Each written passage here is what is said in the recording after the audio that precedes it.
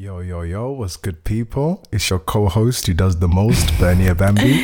Hey, what's up, guys? It's me, just us. How's it going?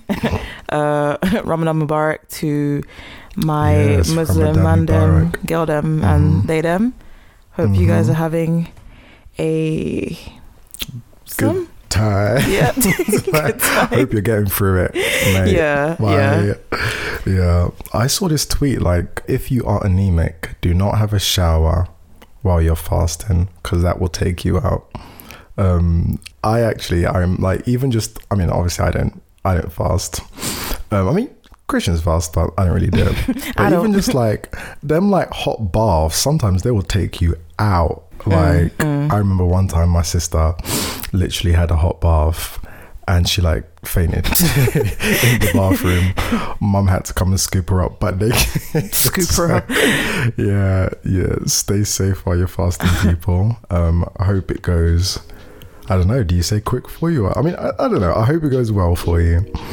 So we are gonna kick off the show as we always do with our emerging artist. So have a listen to this.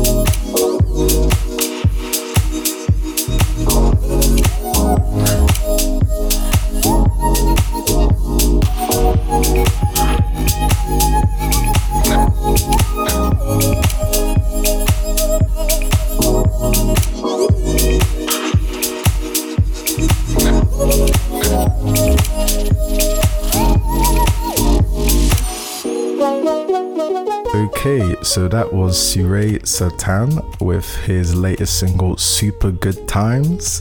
He's a DJ and record producer from Montreal.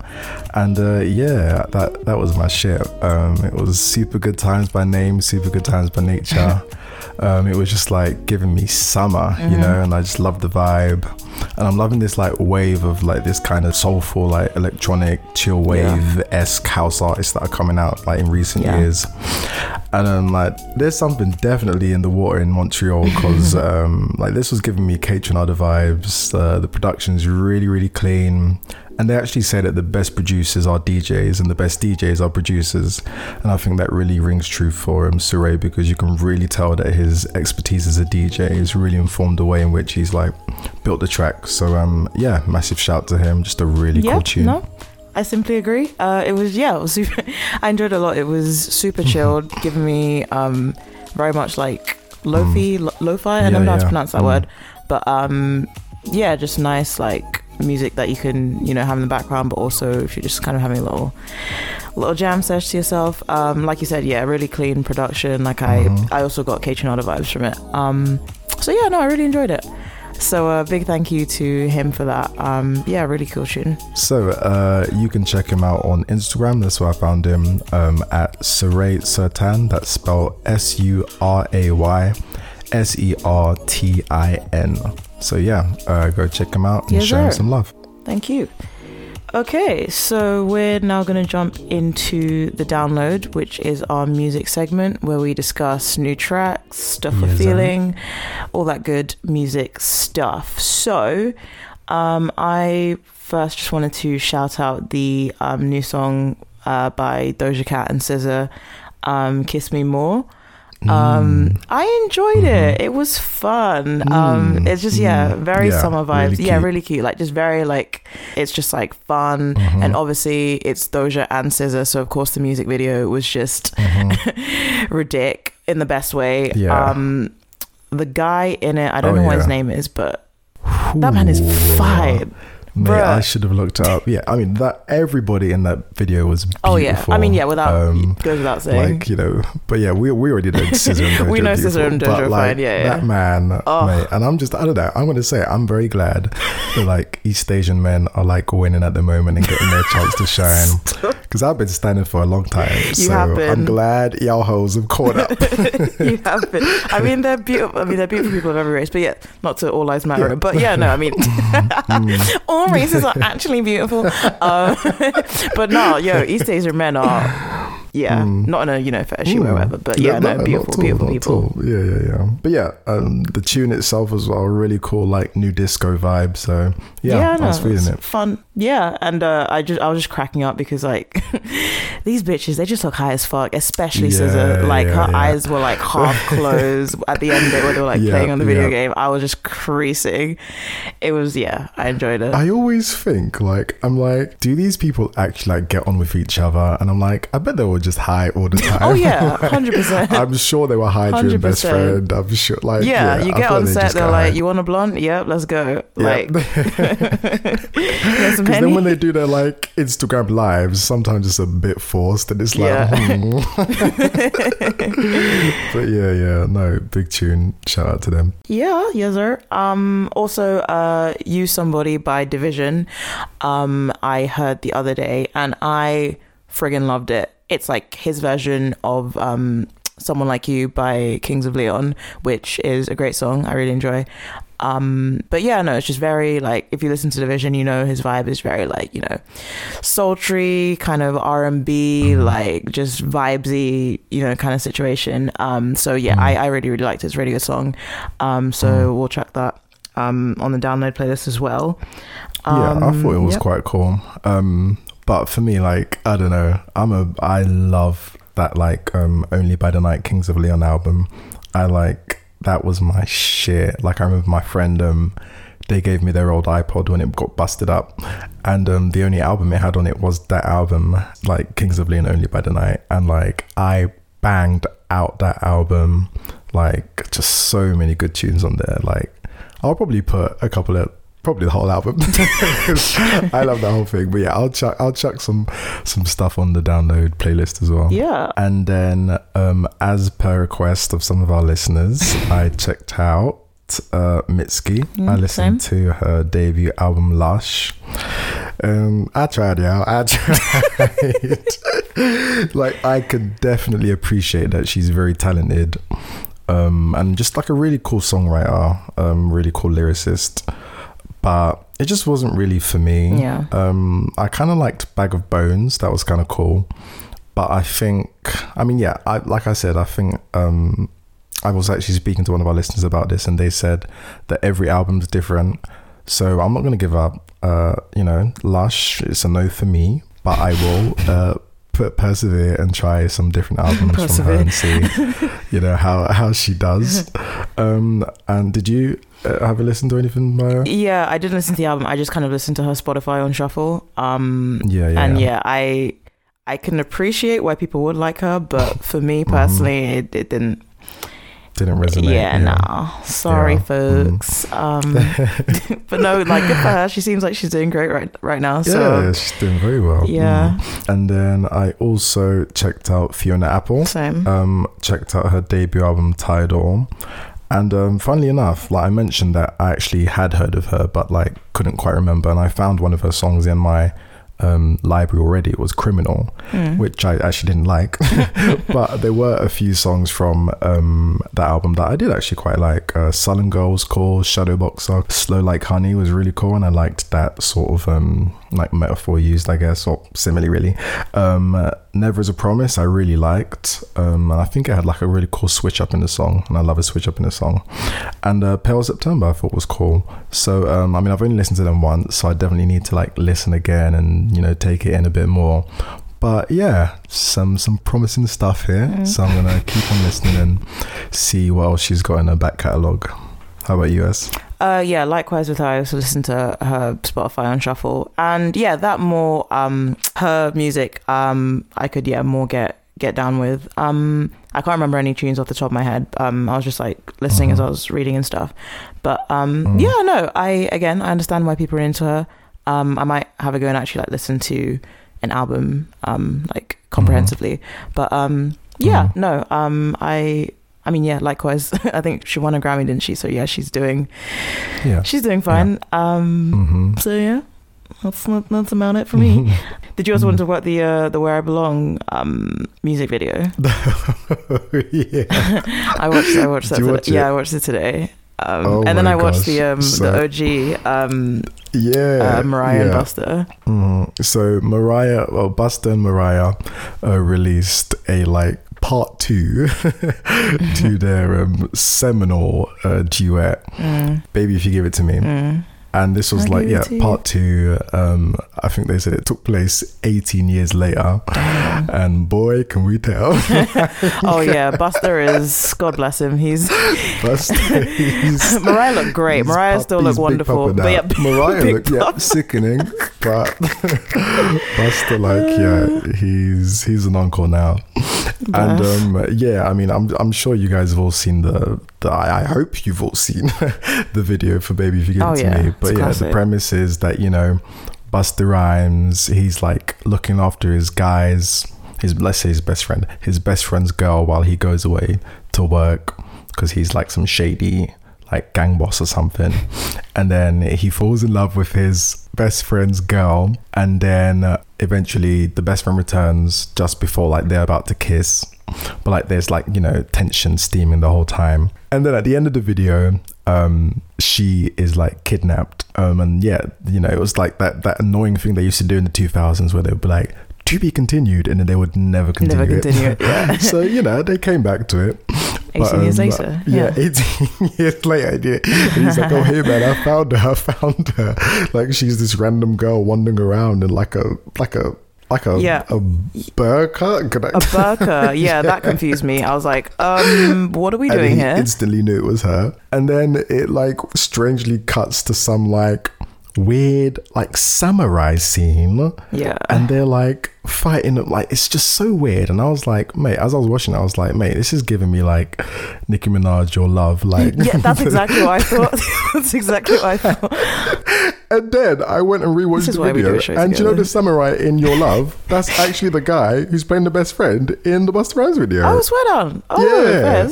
So yeah, strange twist of fate there. And then the twist, I mean, spoiler alert, the twist is that she wasn't actually taken away. And I mean, honestly, it made absolutely no sense to me. Like, we really didn't need a part 2.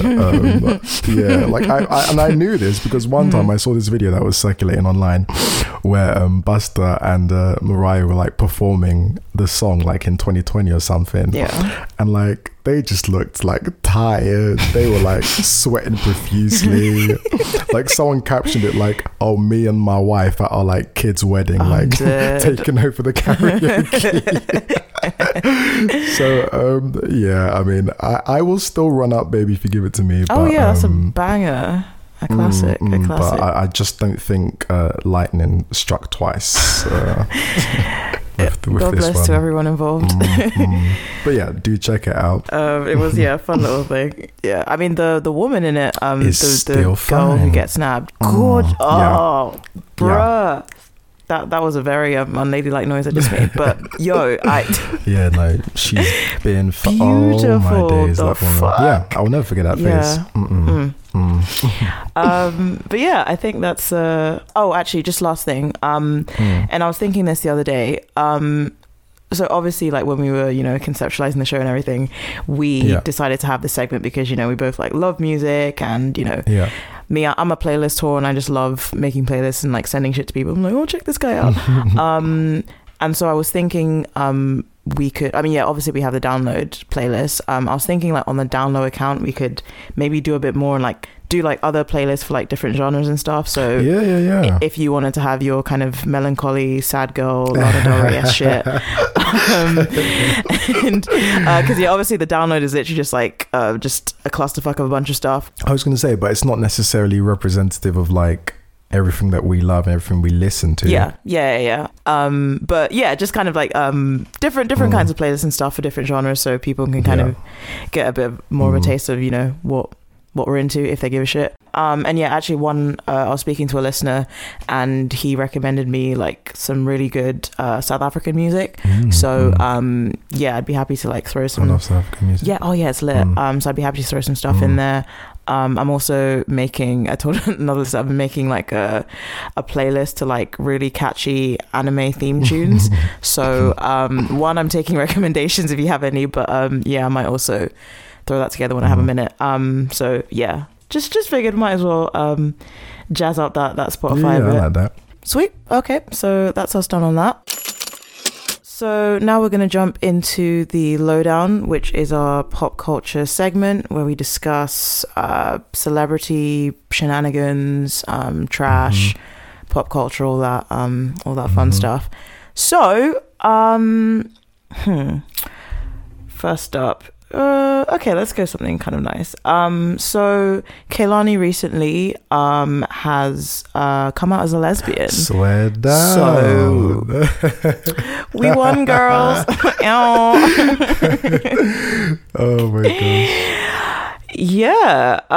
So she was on like an IG live video with like a mate. And I think someone asked like, what's new or whatever, and she was like, want to know something new about me? I finally know I'm a lesbian. And everyone went mental. Like, oh my god, Kehlani's gay. I mean, yeah, obviously the lesbian is a new thing, but like Kehlani been like being queer. big queer energy. Not even just energy, like the way that lady talks, like the way she present, like Kehlani been getting Gucci. And so she's not shy about that. But yeah, no, she obviously, previously she kind of just identified as queer, but yeah, now she's been more specific, I guess. And then she had an interview as well where and I actually really appreciated this. She was talking about, her experience as like a queer artist and stuff. And, she was talking about the privilege she has in terms of like, how she presents and stuff and being like cis presenting, and said, how much like it's a lot harder for, gay black men, gay black women, mask gay black women and everything. So yeah, I mean, yeah, I love Kehlani. No, that's really cool. And yeah, it's funny when someone finally like, plants their flag firmly down on one side, and it definitely feels like a victory. Like, I don't know if I remember saying, but like when Wentworth Miller came out as gay, mate, that was a victory. Because that man is so fine. And all throughout Prison Break. Oh, Wentworth Miller. I just remembered who that is. Oh yeah, the nigga from We Belong Together. Yeah. Prison Break. Yeah. Yes, there Come back to Mariah. Yeah. Oh yeah, fuck, he's gay. Yeah. Yeah, exactly. So yeah, I share in your joy. Yes. I mean, I still don't have a chance with her, but yeah, no, my chances have changed by nout.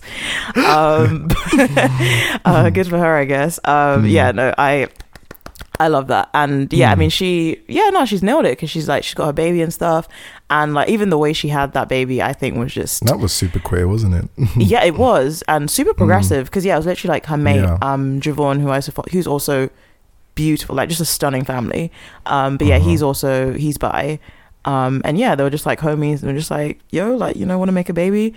And yeah, I mean, in terms of like co-parenting situations, coming from a child of divorce, I mean, that seems like a more stable. Yeah.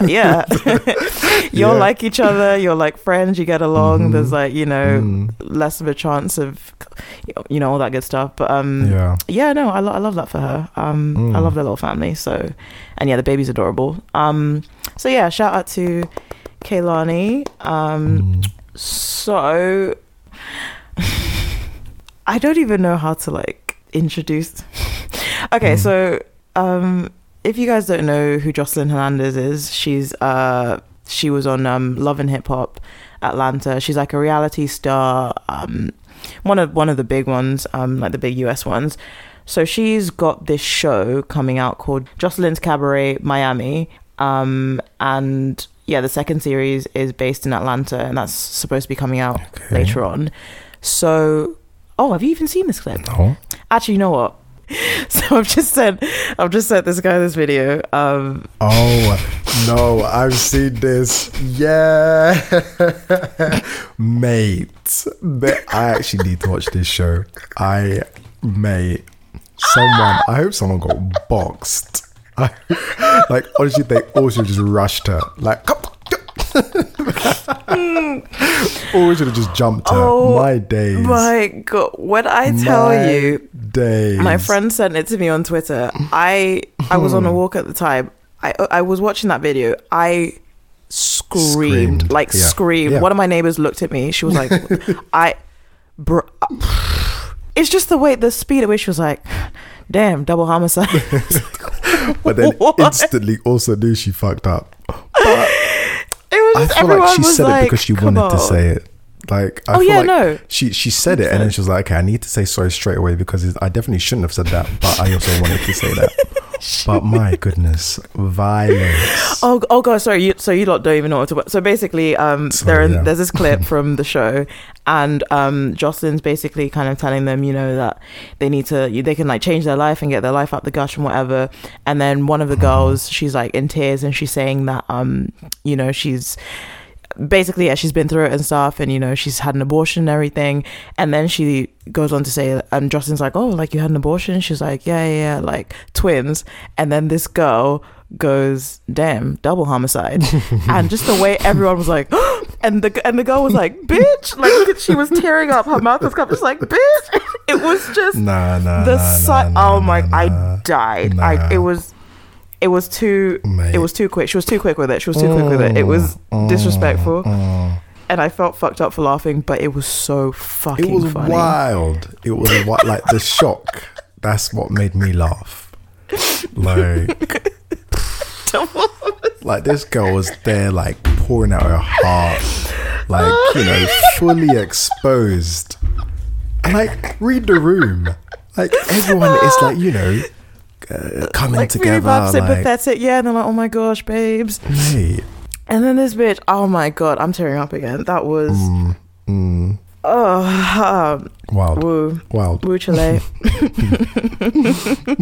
I'm most definitely gonna watch the show 100%. I mean, it looks like trash, but I'm gonna watch it. Oh my God, that's been living in my head rent free for the past few days. I can't lie to you. Just the damn double homicide. And like in reality TV shows where they're just kind of like the doon, it's the my God. I mean, that was A1 teaser because I'm hooked. Oh yeah, 100%. So thank you for that. And yeah, I hope that young lady's okay. I hope that young lady's okay. But yeah, another reality TV news. Love Island apparently are opening themselves up to LGBT contestants this year. So that should be interesting. I hope they're like, have you seen season 2? Is it season 2? I think it's season 2 of Love Island. UK Love Island, where there is, this pissed me off so much. I feel like it's season 2. But there's this character. Oh shit! I think contestant. Oh, you know what I mean.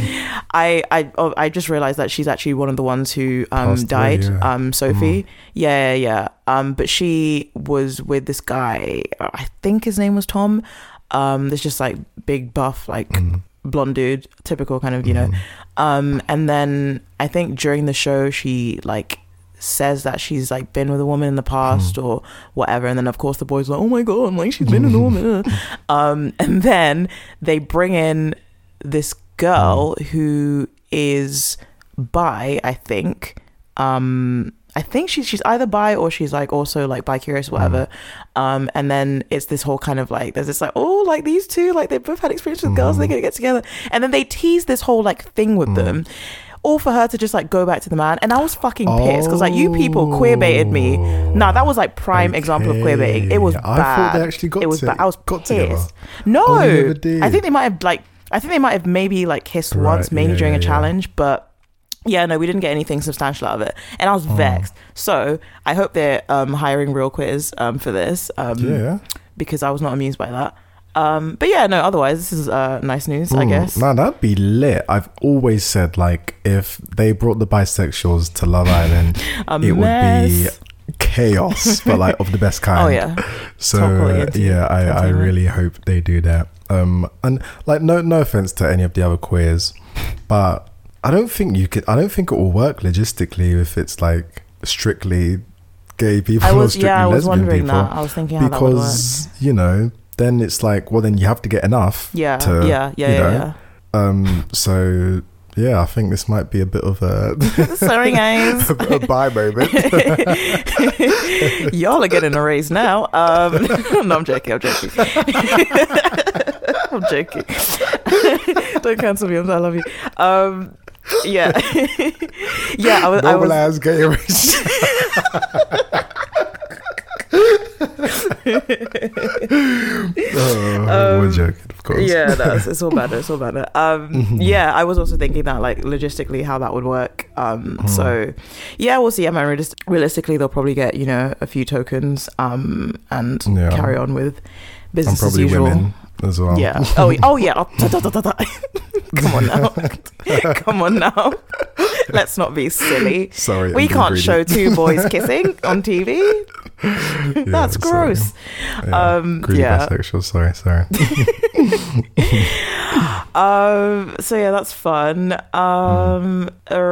Okay. So last week Friday was an emotional roller coaster, to say the least. It started off with like quite a few jokes, you know, banter. I don't know if you guys heard, but this guy called Philip, I think that's his name. So old nigger, yeah, Philip, I think that's his name. Yeah, something, yeah. So, you know, he decided, you know, the time has come. I shall depart. And do you know what's funny? Several people have like contacted us and told like, oh, we can't wait to hear. Someone like literally wrote in for like a Dear Dan No question, like, oh hey, from South Africa, just want to know what you guys have to say about this whole Prince Philip situation. And I was just like, sorry, who? I don't know. I was just like, do you guys think we're mean? Like, I mean we were on jokes, innit? But I mean, yeah, he died. Like, it wasn't sad for me, but I'm sure it was sad for some people. His wife, I guess. Yeah. Yeah, I mean, I don't really... Do you have any... I mean... Like, nigga was old. He was 99, like, come on. Old. He died like, at least, legit, when they brought him 6 years back ago. from that... When they brought him back from that hospital, that, like, final time, he even looked surprised to be there. Yep. He was, like, in the car, like... I already threw out all my shit. Oh, you ain't shit. Nah, he did not look like that was a frightful last image of him. But yeah, I mean, obviously it's I don't feel any type of... I just don't find it that sad when really, really old, but like we're talking nearly a century old. All it took would be a gust of wind and that guy would have disintegrated immediately. Like, come on. So, you know, it's life, circle of life. That's the way I've seen it. But yeah, I'm sure it's sad for some people. I'm sure it's sad for people and like what he might represent to them. But then, you know, some other people might say, what does he represent? Some of the tributes have been interesting, to say the least. Like Lana Del Rey. I was gonna get to her. But yeah, no, you go for it. Or just said she always loved the way they loved. Like bitches were in the comments like, bitch, have you watched The Crown? We can't keep defending you, Lana. Go watch The Crown. They were like, bestie, delete this. No, this ain't it. You know what? Because I think I sent this to you. I hadn't seen the original thing she posted, and then I saw this like tweet on Twitter. Yeah, and then it was basically a picture of Peter and Lois from Family Guy, like at their wedding, and then underneath was Lana Del Rey, like, I've always loved the way they loved. And I sent that to you, and I was like, finally, me and her like agree on something. Like, I feel like, yeah, okay, because Lana's weird, and I thought she genuinely posted that, and then it was only afterwards that I was like, I saw the real thing. I was like, yeah, she's terrible still. I thought that was the original tweet. But yeah, so many people got flames this weekend. Olivia Pope. Oh God, yeah. Oh, Carrie. Carrie, baby, no. Yeah. Bernadine Evaristo. Yeah, I saw. Yeah, like she had to like delete her tweet and then started calling everyone like wolves. Yeah. It got weird, man. It got weird. That's very Tyler Perry-esque. So I mean, I kind of don't feel like we should be like, I mean, yeah, of course, he said some horrible things, like a lot of horrible things. Many horrible things. And, you know, he seemed to be committed to, like, you know, racism and ignorance right till his, like, you know, last days. But, like, if someone just says R.I.P., like, I'm not going to, like, drag them for it, like, majorly. Just like, I feel like some people were doing the most. Like me personally, like, did I have an RIP for him? I had a piece for him. Like, see it. But I think that's about it. But like, yeah, I mean, I just don't really care, if I'm completely honest. Honestly, that was the crux of it. I did not give a shit. I was doing yoga at the time, and then I saw the news. I was like, ciao. Anyway, so this pigeon pose. Yeah, I don't know. Although I mean, my main concerns are just like, what are the implications for the crown?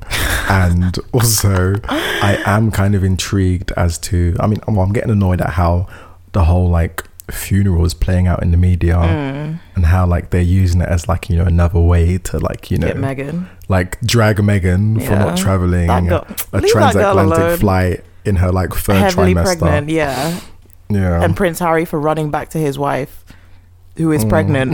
Well, someone said Charles was playing polo when Harry was born, so maybe he's trying to not be a prick.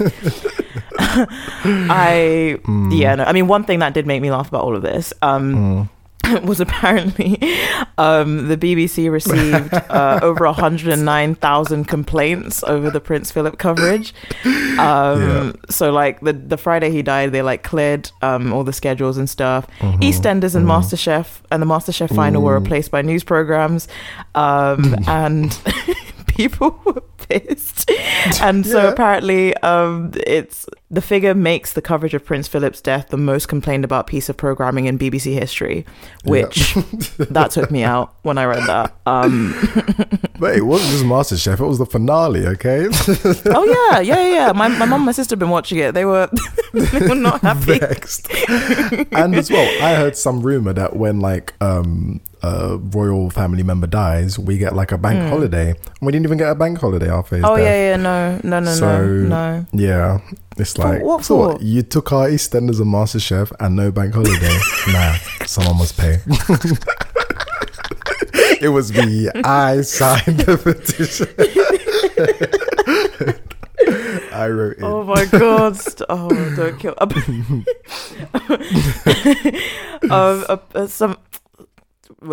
Apparently a good chunk of the complaints were also from old people, which killed me. But one tweet, I think it was Shantae on Twitter, she was just kind of like, you know, he died like a couple months before the Queen's birthday, broke boy behavior, and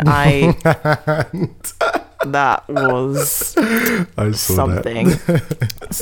But then there was also, I think it might have been on Sky News, they were talking about you know, the Queen Elizabeth whatever, and then they were like, oh, you know, like how did they meet? And then one of the presenters just goes like, well, you know, they were cousins, and then the pause.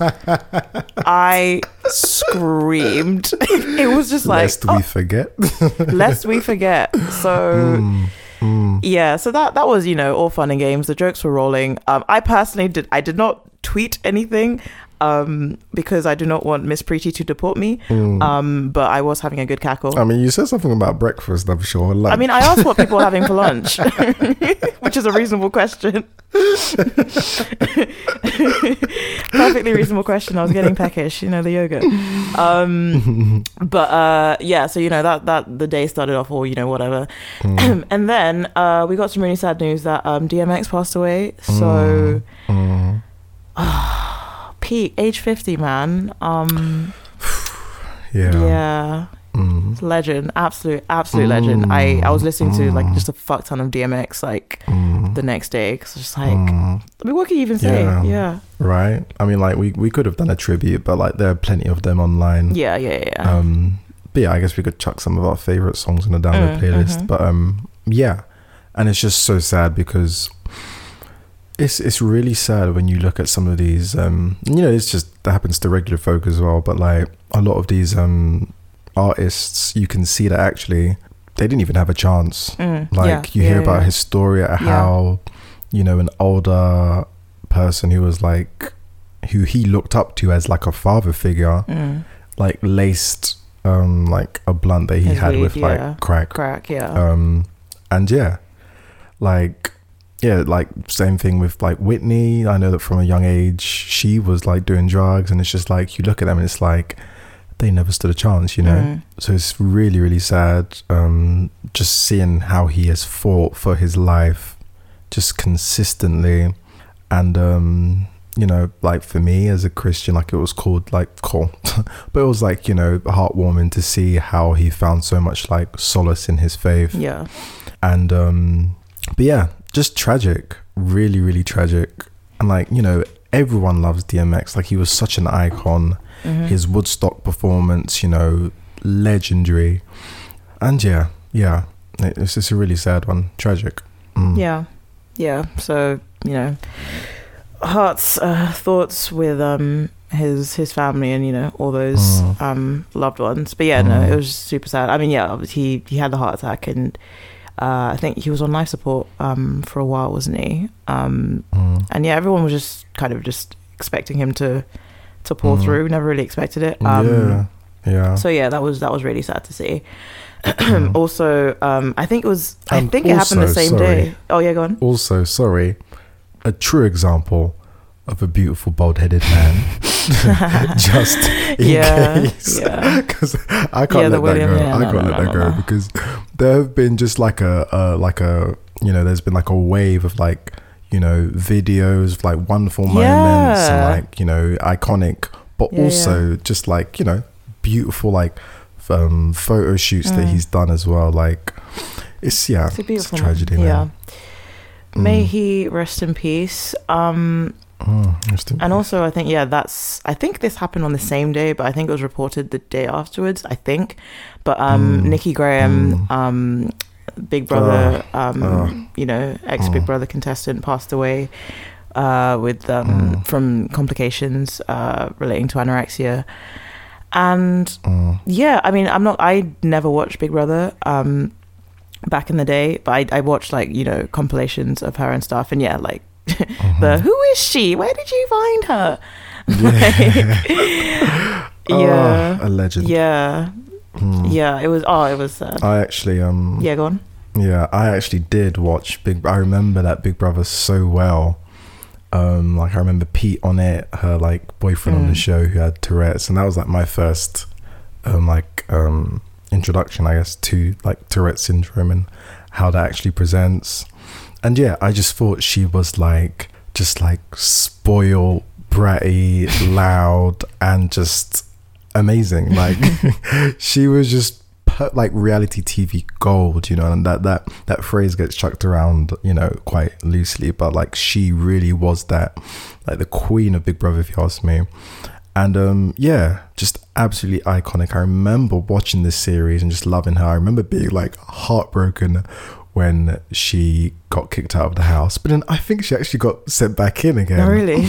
And I was still and I was actually really upset that she didn't win. Like I think she came 5th. And I remember she did like a spin-off called Princess Nikki, which is kind of like a bit like Simple Life kind of esque show. But yeah, she was great. And like again, another thing, like she introduced me to like, I don't think I'd really heard of anorexia up until that point, because I was way too young to be watching that show. I mean, like, when she was on Big Brother. Yeah, but and she was just such a big advocate for like raising awareness about eating disorders. And it's just it's tragic, because that is the thing, like with a lot of eating disorders, like it is a lifelong battle. And yeah, unfortunately this is how it ended for her. but yeah, such a loss. Like for me, like it's literally like UK, Nikki Graham, US, Tiffany Pollard. Like that's it. Really? Don't talk to me about any other like reality TV stars. I mean, I'm sure Nene Leakes is up there for some people. I haven't seen her work, so maybe I need to, but yeah, really, that one was really sad because that was a part of my childhood. Oh, bless. Yeah. Literally everything you said. Apparently she, like, lockdown was like really hard period and she struggled because she couldn't go to the gym and everything. So yeah, that was it was a rough few days that last week. And just to quickly jump in, then today I've just heard as well Helen McCrory from Peaky Blinders and apparently Harry Potter as well. I haven't watched Harry Potter. So She was. Yeah. So she passed away, or it was announced she passed away recently from cancer. So yeah, it's been I mean, obviously, you know, people are dying every day, especially during these times. But you know, it without sounding like too cold-hearted, it feels quite, you know, abstract, and you feel quite removed from it. But you know, we always do have these like weird such like visceral reactions to celebrities dying, because I feel like they just represent a part of our lives and, you know, remind us of our own mortality and just so it's really sad for the industry this week. Damn, little palate cleanser. Something that I saw recently that just made me very happy was did you get a chance to watch the Niecy Nash Red Table Talk video? I watched it.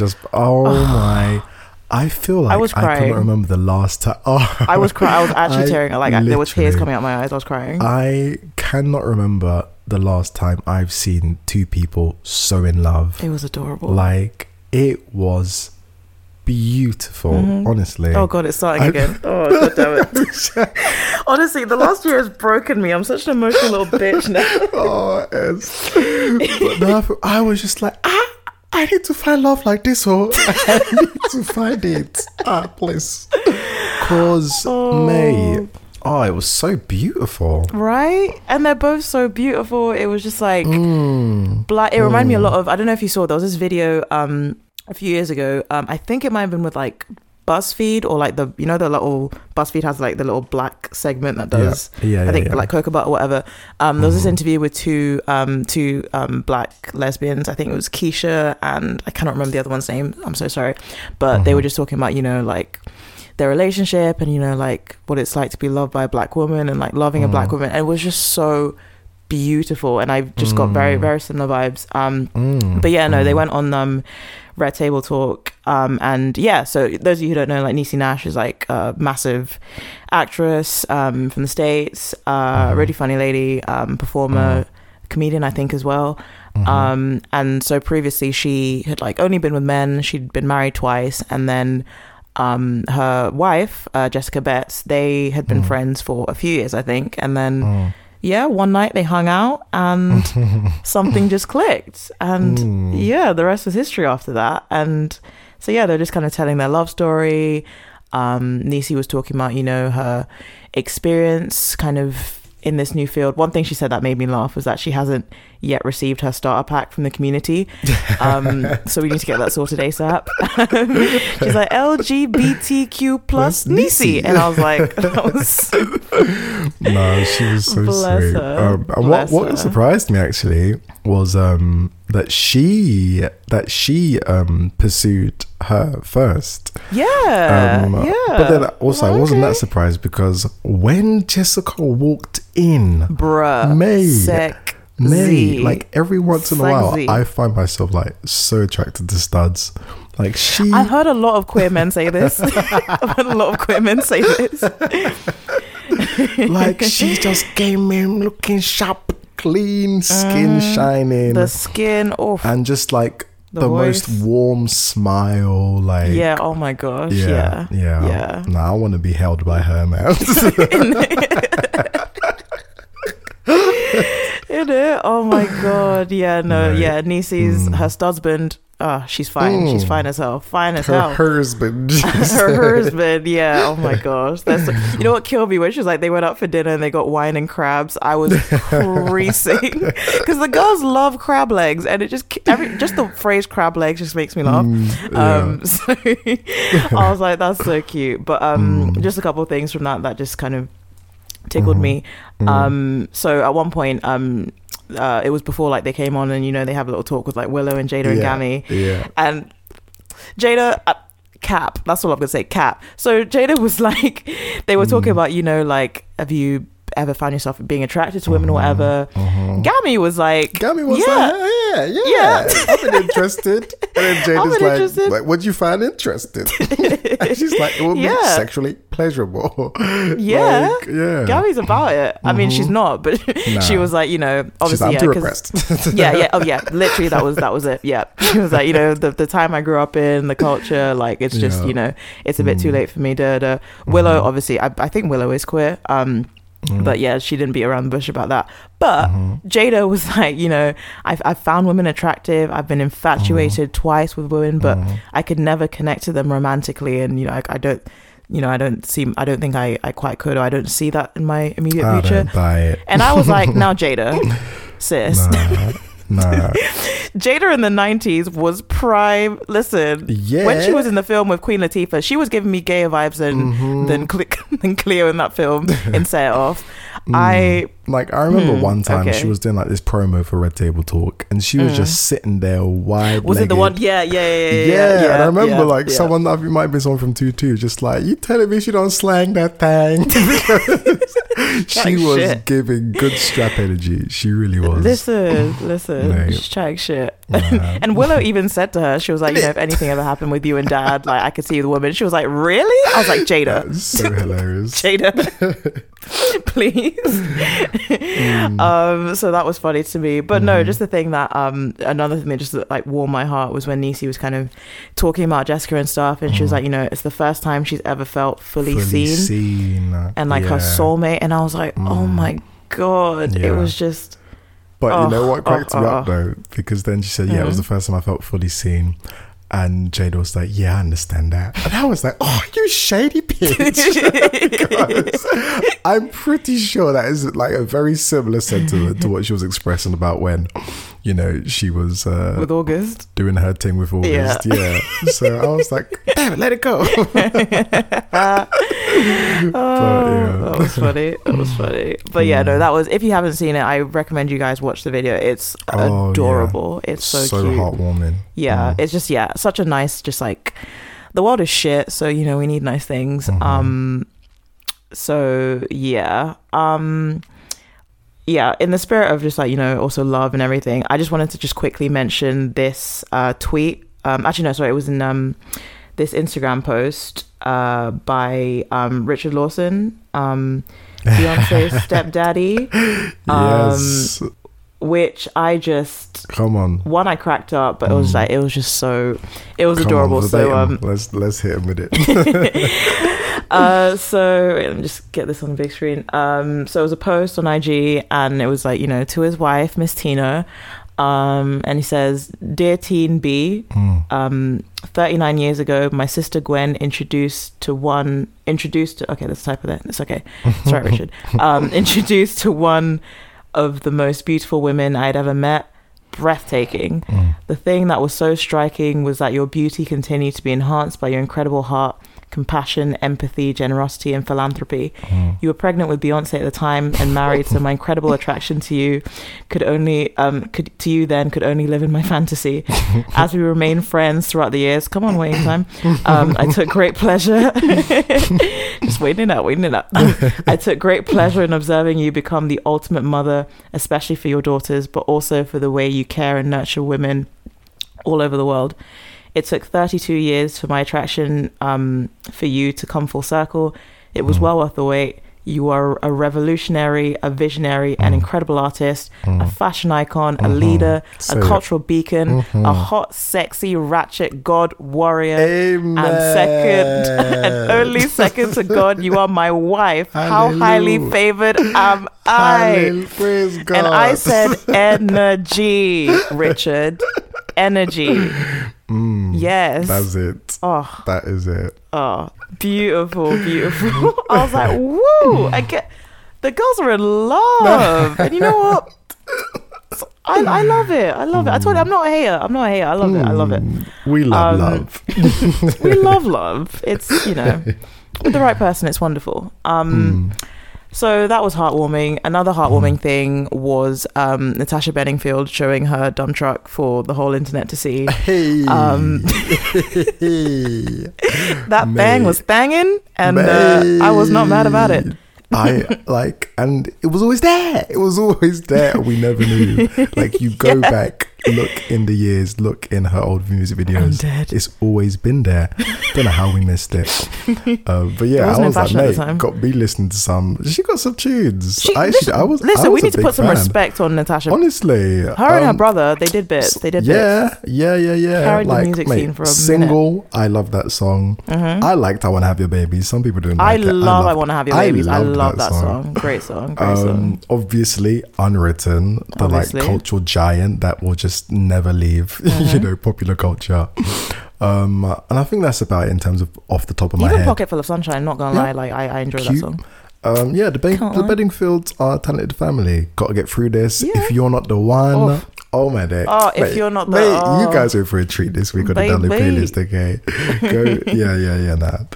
go. Bedingfield family. Shout to them and shout out to you, Natasha. Yes, ma'am. Thank you so much for that. So I saw this. I posted this on our story. I saw this tweet today by. He's just one of those Twitter niggas. I'm just like, the UK Twitter niggas. So Lippy tweeted today. I've probably drank 2 liters of water in my whole life. I'm 30 in October. I'm starting the health mint thing from now because I feel fit, but I don't feel sharp. And I said 2 words. Battery acid, because 2 liters in 30 years, honestly. And you know what, it is actually possible, because I remember there was a time in my life as a child where I used to like brag like, I don't drink water. Like, I literally only used to have juice? Like lemonade. Oh my God. Milk. The good old days.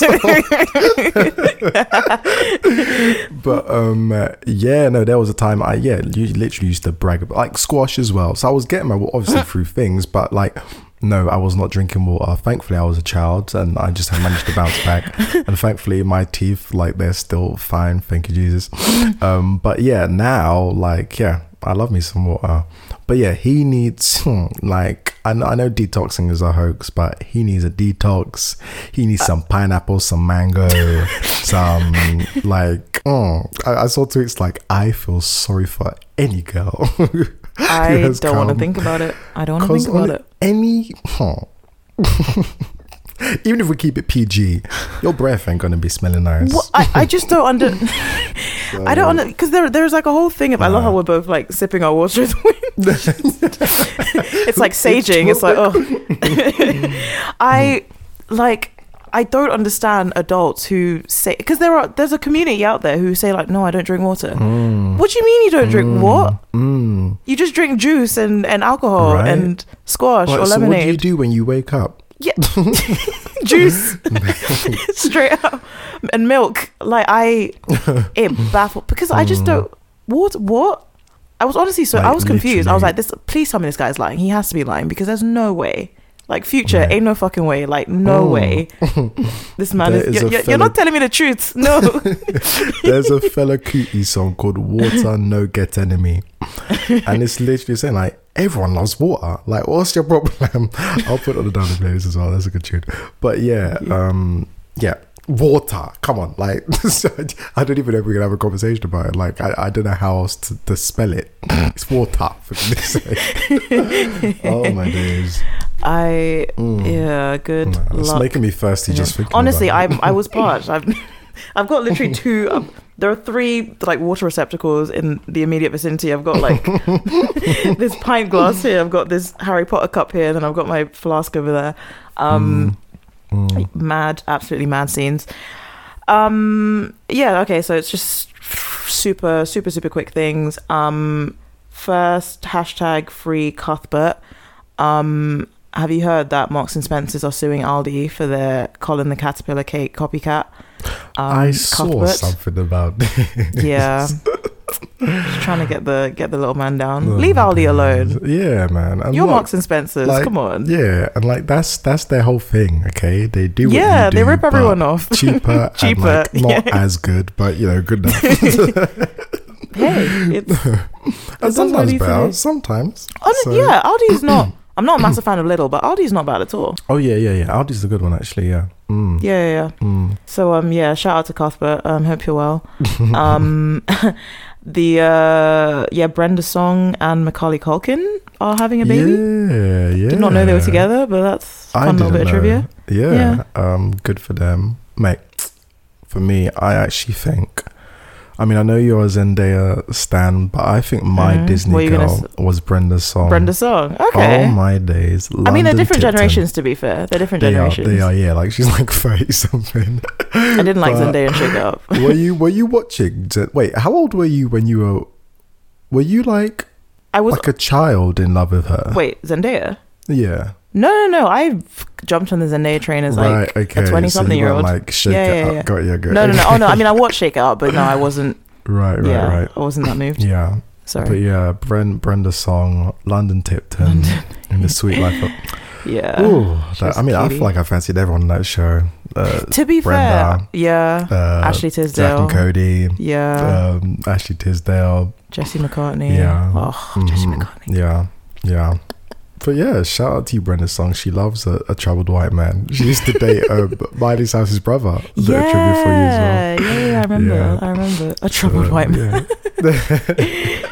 I saw Macaulay Culkin. Didn't he used to date Mila Kunis at one point? I think he did, like years ago. He does well, man. Years ago. Mate. People, there's this whole thing with like gaunt, kind of sickly looking white boys that people are really into. Yeah. So just want to take care of them. Yeah. Give them a meal and a shower. Yeah. Nurse them back. Slip a couple vitamins in there. Oh my God. Make them drink water. Yeah. That's true. So there was that, and then I mean, it's not even like, because it turned out not to be true, so it wasn't even that funny.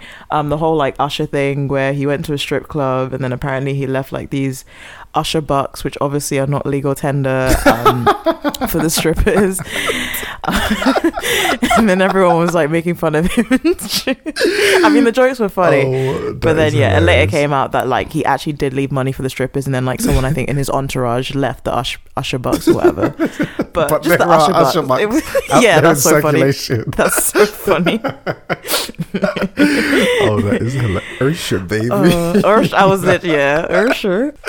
One day, in the near future, I'm gonna do a tribute to Usher Raymond, because we need to put some respect in that man's name. Yeah. He's done bits, and it pisses me off when you people put him in the same sentence as Christopher Maurice Brown, because they're just on different planes. It's rude. It's disrespectful.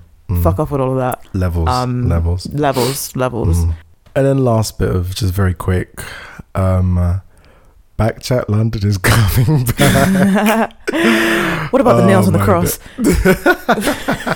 No, is that where that's from? I feel like that's actually, I could be chatting shit. I'll double check. If not, we'll cut it out. But I feel like that's where that's from. But yeah, my days. That show, that is like dumb, basic, Black Twitter, like personified. Like, that show is like a sight of violence, vitriol, and just ignorance. Like, I couldn't. But I have seen that they have got a queer on the show for the next season. I swear. Oh no. I know. I feel like I need to poor watch baby. but actually I don't think I can. I think it will be too because I can already see they're going to have a conversation about, you know, I can see sexuality coming up, and I can already see how it's going. I don't hate you. I just don't agree with the lifestyle. Right. I heard something like, "Why are you trying to push an agenda on me?" And like, I'm just like, "Oh, no."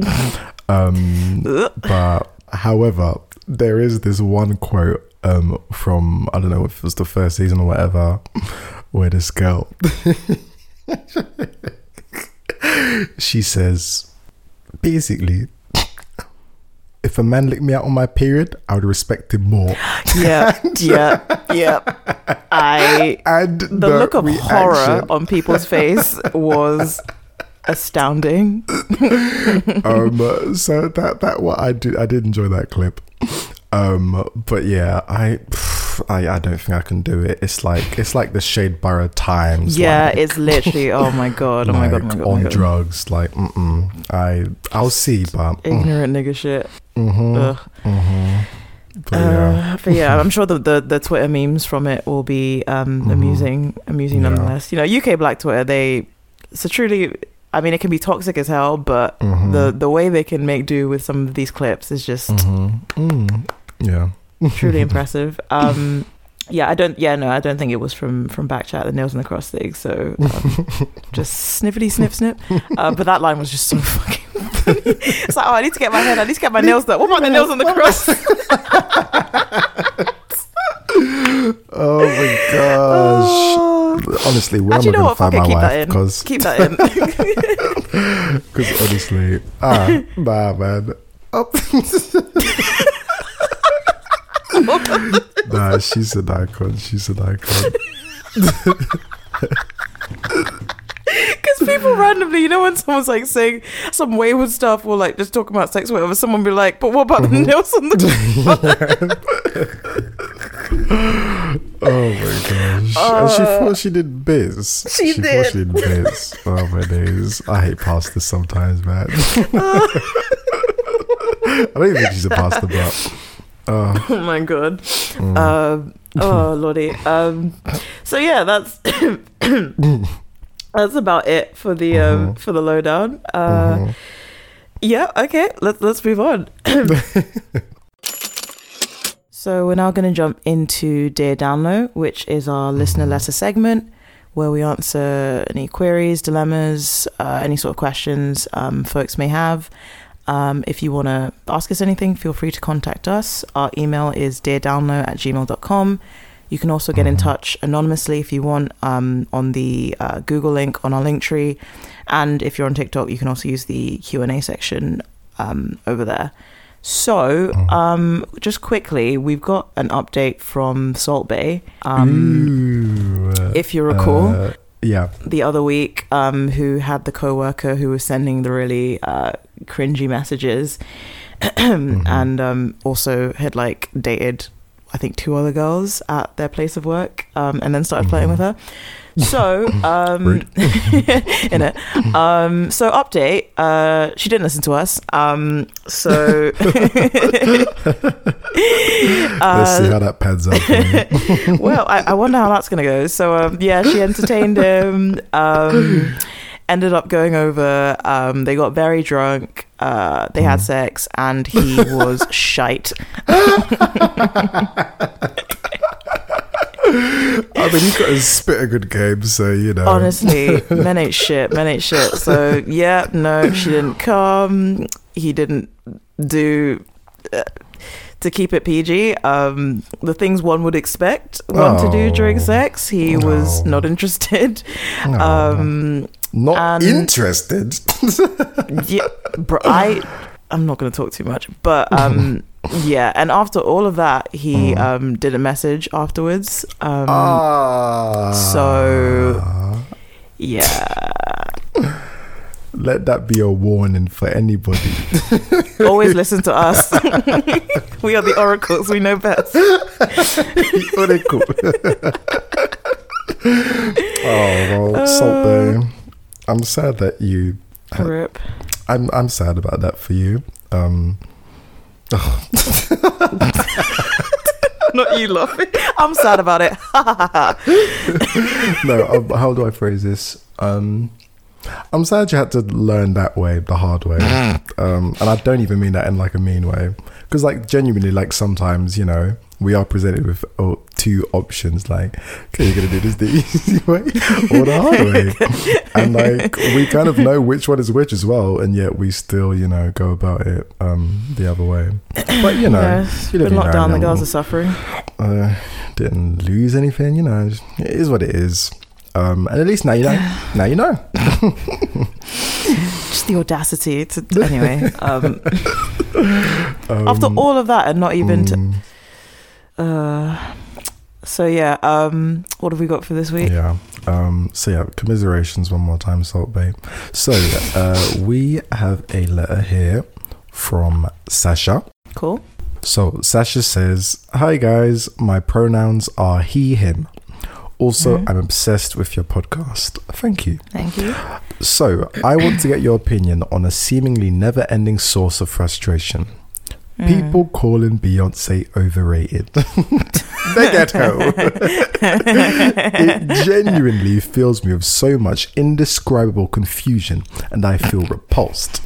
I'm usually very calm and chill about pretty much every opposing viewpoint I receive, but this one is just too much too musty. Oh yeah. But this one is too musty to act indifferent towards.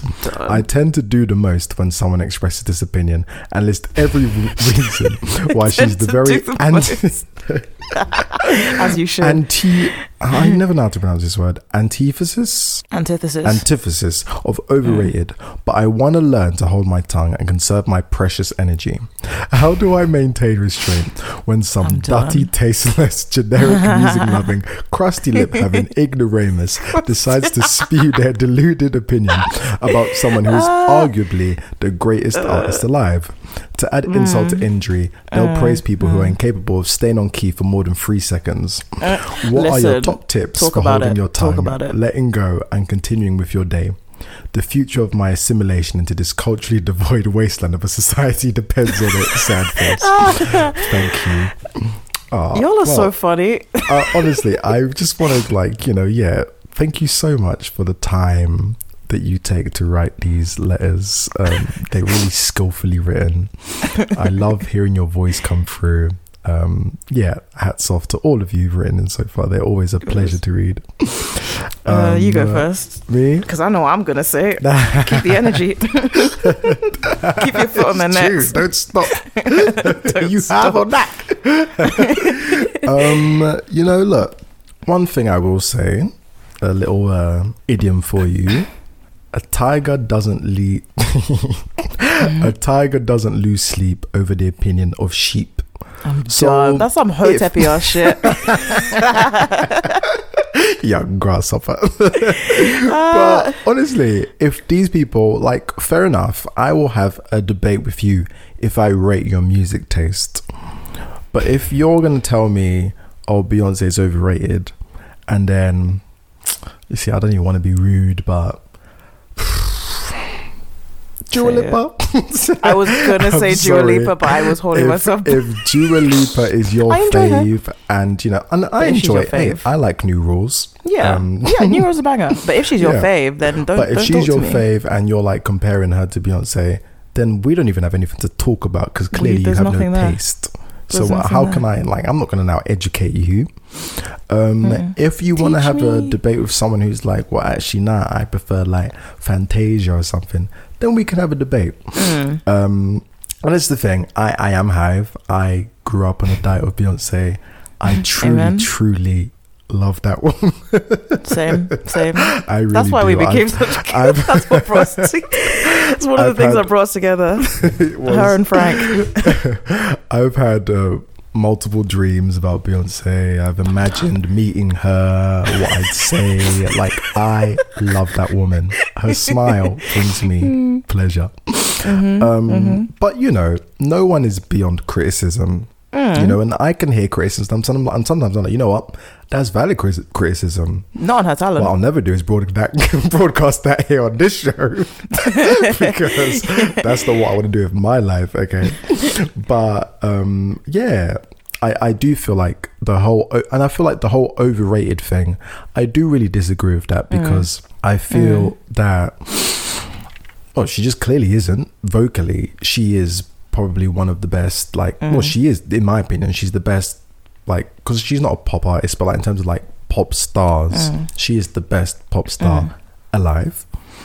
She's incredibly talented. I don't think it's ridiculous to put her in the same sentence as your Whitney's in terms of diva, in the same sentence as Michael Jackson in terms of performance and showmanship or show personship, whatever you call it. So she is a legend. She is a great and so you don't have to justify yourself to basics. That's absolutely, and that's one thing I like. That's I really do believe in that, because I remember in uni I used to have these conversations with basic people, and but we'll never be on the same page. So why am I going to waste my time? So that's what I would suggest to you. However, if you want to argue with people who are, saying, well, actually, I think of Aretha and blah, blah, blah, then you can have a more sort of balanced argument about it. And then, and they're different. Exactly. They're completely different. Then you can be okay, well, we're talking about different eras. But, if we talk about technicality and also Beyonce, the things that she can't make the same kind of mute. Well, she could, but this is the thing. Beyonce inhabits quite a interesting place in society where she obviously likes to do her own thing, but she also likes to be the best, and so that requires evolution. And sometimes it requires her to make music that maybe isn't necessarily because she's shown us that she can sing, and I think now what she's trying to show us is that she has staying power, that she can remain relevant and remain popping, and that's something that she's doing very, very well. But yeah, I hear it. And it is an age thing. You do learn to let go of these things. But hey, if these are your standing years, come on, put in the work. We all went through it. So, it's a rite of passage. Yeah. But literally. But yeah, also be your big, the person you should stand the hardest is yourself. So all right. Wise words from Bernie. So all I'm saying is don't invest too much time in this person. There's what am I saying? Take over. So first, just on that last thing you said about if these are your standing years, I think I've said this in a previous episode, I've renounced standum culture in general. I still would call myself Hive just because, just like you, I can't even. I love that woman. Just as an entity, I love her. I love her.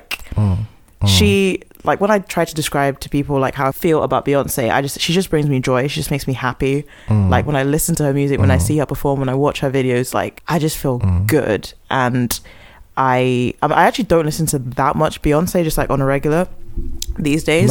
And some days I'll just have a day where I'll just maybe listen to B-Day or just listen to some of her songs, and I'm this is why this woman's my fave. And then I just go into stan mode and I'm this is why she's the best.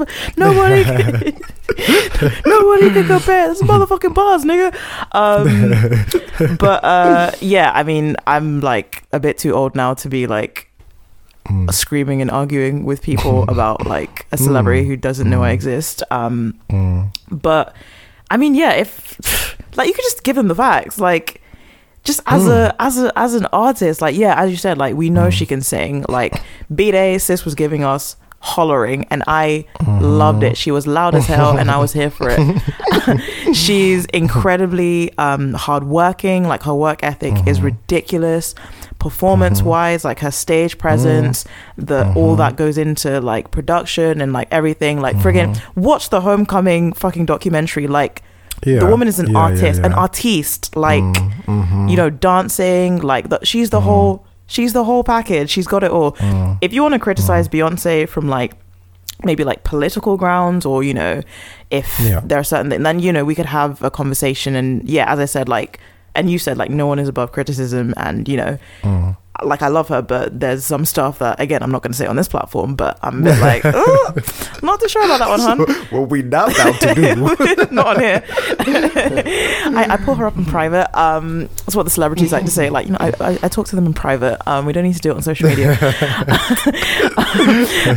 So yeah, there's some stuff. Then yeah, we can have a conversation. And then again, like, if you are trying to, you know, talk about maybe like the Arethas or the Fantasias or the J Huds or the way, like, in terms of vocal ability, like, yeah, but literally, as I said, like, they're just very different kind of, you know, but just in terms of like an all-rounded performer and star, I think Beyonce is without a doubt, like, the best of our time, like 100%.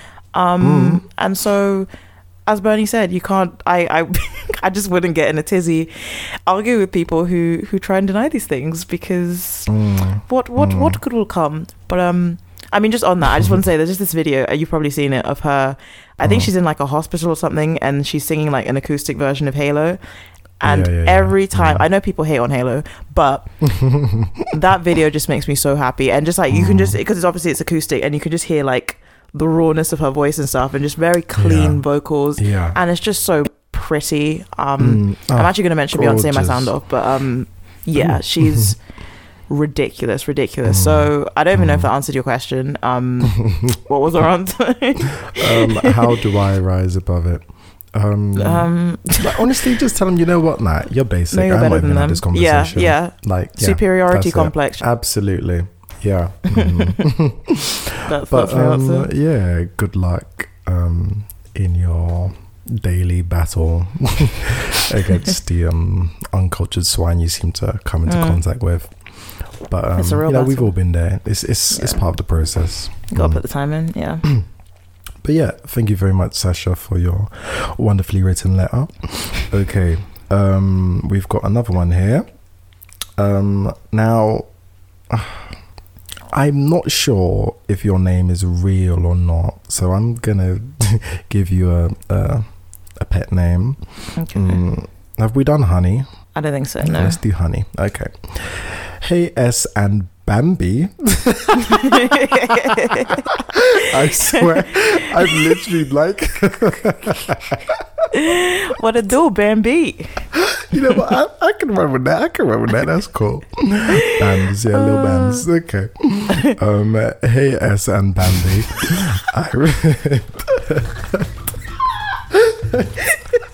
And that was a genuine reaction. I don't know, like, and I've looked at this letter a couple of times, but that's the first time I noticed that they called me Bambi.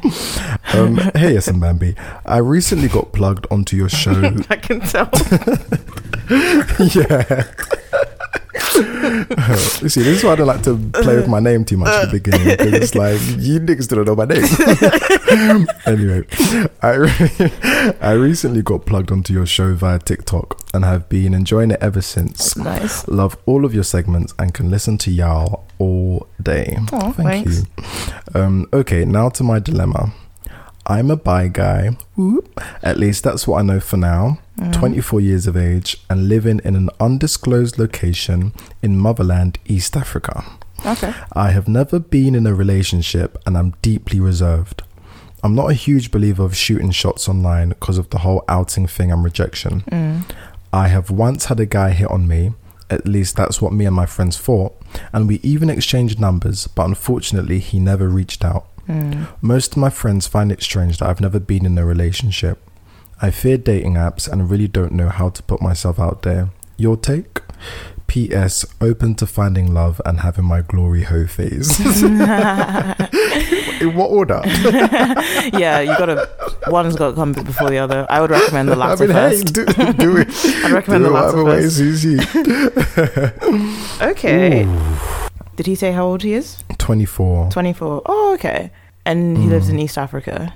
Undisclosed location. Okay. Undisclosed, yeah. Yeah, that's and he's not on the dating app thing. One. What did he say about dating apps? I fear dating apps and really don't know how to put myself out there. Okay. I think, well, I'm going to assume, I'm going to sound so white, like, do you have Tinder in Africa? I'm going to assume you have all of the apps that we do. Tinder, Grindr, Bumble, Hinge. I'm going to assume you have all of those. At the very least, I would assume you have Tinder. But then if you're in East Africa, like, are they blocking the... I don't know. This is the thing. Like, I don't know how they legislate on like their sort of like anti-gay, like how they do that, and whether they actually go as far as suppressing like apps and like not making it available that you can, you know, see other people. However, if they do not, then I will suggest investing in your love life. And that means buying the premium version of these apps. The reason I say that is because you will be able to basically like use them like incognito. And that means, see, this is some like deal. You see, this is like this guy knows. That's why I said that they're sponsoring him. Basically, these apps, if you get like the premium version, and usually it's like, because usually there are like tiers to it, and usually it's like the first tier up, so like the cheapest one that you have to pay for. They give you the option to basically, people cannot see you unless you contact them first. This is the thing, that you do have to put yourself out there a little bit. You can't have it both ways. Like, you can't not be seen but also not contact people. So I think personally, obviously I know overcoming that, you know, wanting to put yourself out there, that's a very hard step, but I feel like that's probably not as difficult as, you know, like outing yourself.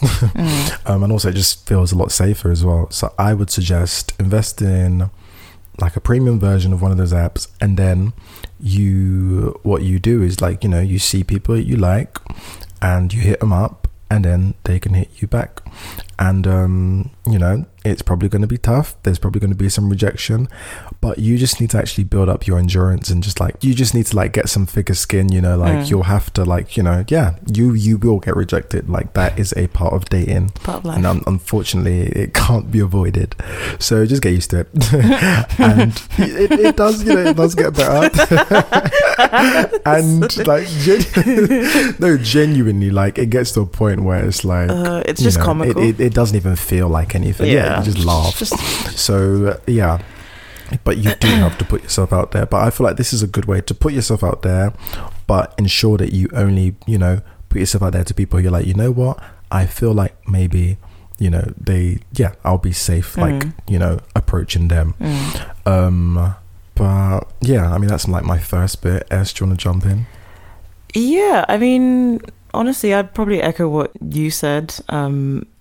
I mean, there's not really, because obviously I don't know what country it is, and you know, the specific situation in terms of, you know, LGBT rights and like how open you can be, let alone like obviously if you're family or whatever. So like, I don't know if there's like a gay scene where you're at, or like, you know, an underground kind of gay scene. And I mean, it's still a pandemic, isn't it? How's the pandemic over there, by the way? Let me know. Let us know. I do wonder. I mean, I know Africa's doing way better than we are, and you know, like, why is Africa doing so well with this pandemic? Stop. I actually heard something really interesting the other day. I'll try and find it and put it in the recommended reading.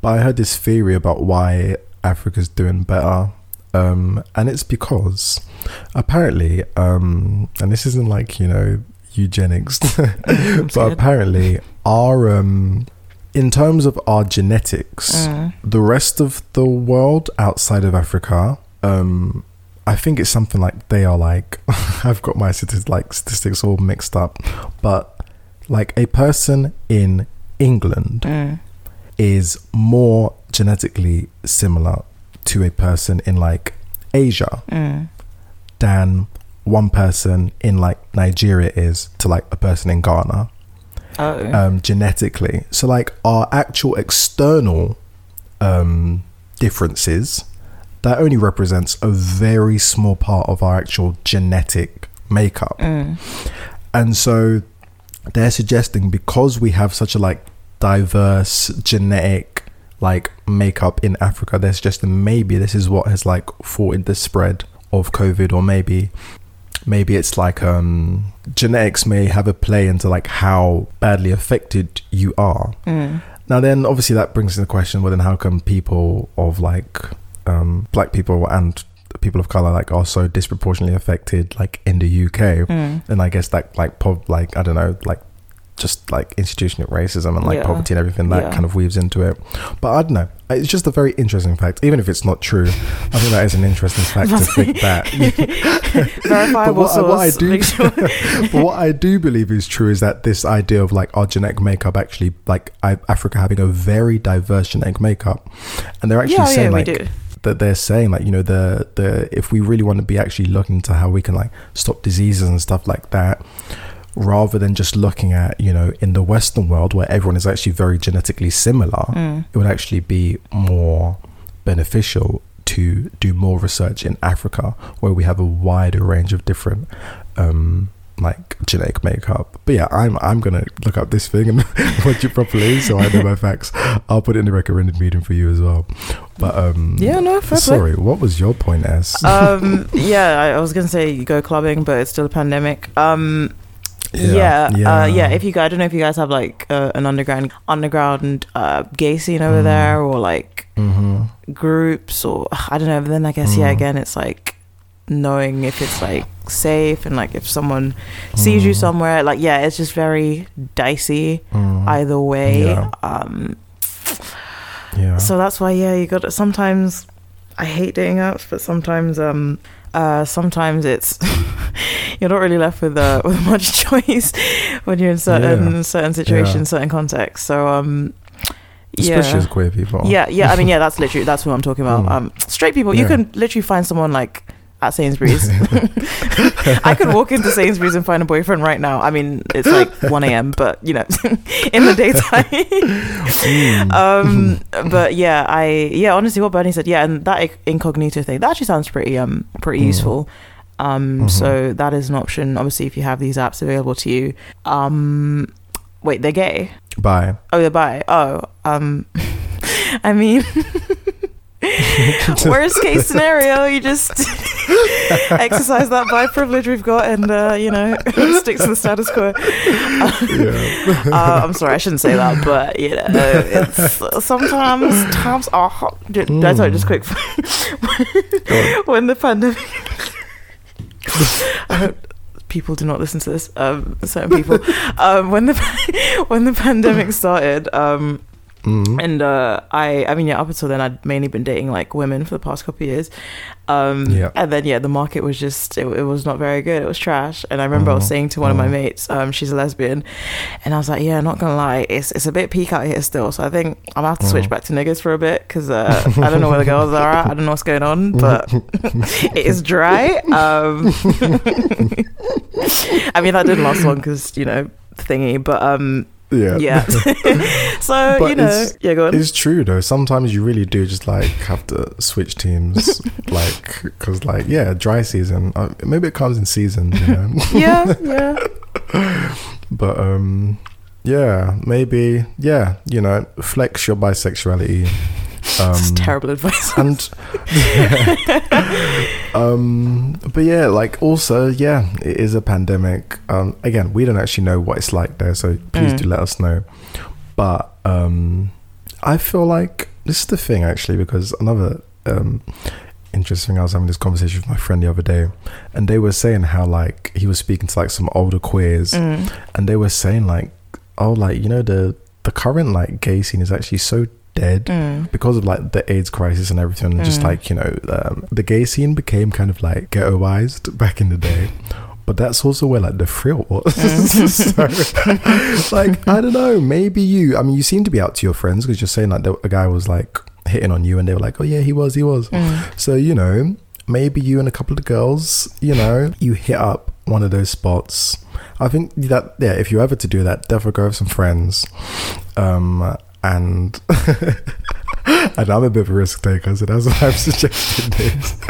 But I mean, also you're in a pandemic, so I don't know. Look. Nah, I'm sorry. I'm sticking with my original advice. Get the apps incognito, and until you can actually venture out, then do that. But I will also say maybe being on the apps as well will help you to build up your resilience to deal with a bit more and just chatting to people. Because I totally get the whole not wanting to like reach out to people on social media and just be like, yo, what's up, because that's not really my thing either. But on the apps, that's what it's for. Like no one's gonna look at you crazy for like saying hey. I think that's your best option in the pandemic. So good luck to you, honey. I think you can do it. Love from Bambi. Forgot about that. I was watching She's the Man the other night with my mates, and have you seen that movie? No, I She's haven't. the Man. What? Why have so many? My friend's boyfriend also had not seen it, so we're gonna make you watch this, but you need to watch it. Classic TV. Amanda Bynes, Channing Tatum. Classic movie. Sorry. Oh wait, where she dresses up as like a football player. It's like 12th Night version. Yeah. No, I haven't seen it. But there's a line where the football coach basically her brother's on the pitch and he's just shit, and then the football coach is like this British guy, and he's like, "You're like Bambi on Ice, boy," and it's so fucking funny. Shout out to Honey, was it? Honey, yeah. Good luck with everything. Feel free to write us an update. Let us know how things are. But thank you for getting in contact. We'll have to I think call it there because time. As said before, if you guys want to get in contact, deardownload@gmail.com is the email. We love hearing from you, so do get in contact. And please do. Please do. And then Google link. Actually, you know what, the Google link is actually, it makes life, I think it's easier than sending an email because it's like less fiddly. And you don't have to like give your details. So that's on our link tree as well. And then TikTok section if you want. That's that on that. So we're now going to jump into the Damn Lies, which is our news and politics segment. So I was saying this to Bernie earlier, but for me at least, this is all really, really interesting stuff. I don't know if you guys are going to agree, but this is my shit. And I had it just reminded me that I need to go back to academia because I love this shit too much. It's the bondage. So we've got a few things today. Depending on time, we might just skim through a few things, but predominantly, sorry guys, we're going to be in the US today. So first story is about Daniel Everett Hale, who is the latest person to be prosecuted under the 1917 Espionage Act. So, is this like spy shit? Yeah, baby. I told you, this is my shit, man. Yeah, there you go. Yeah, it's all fun.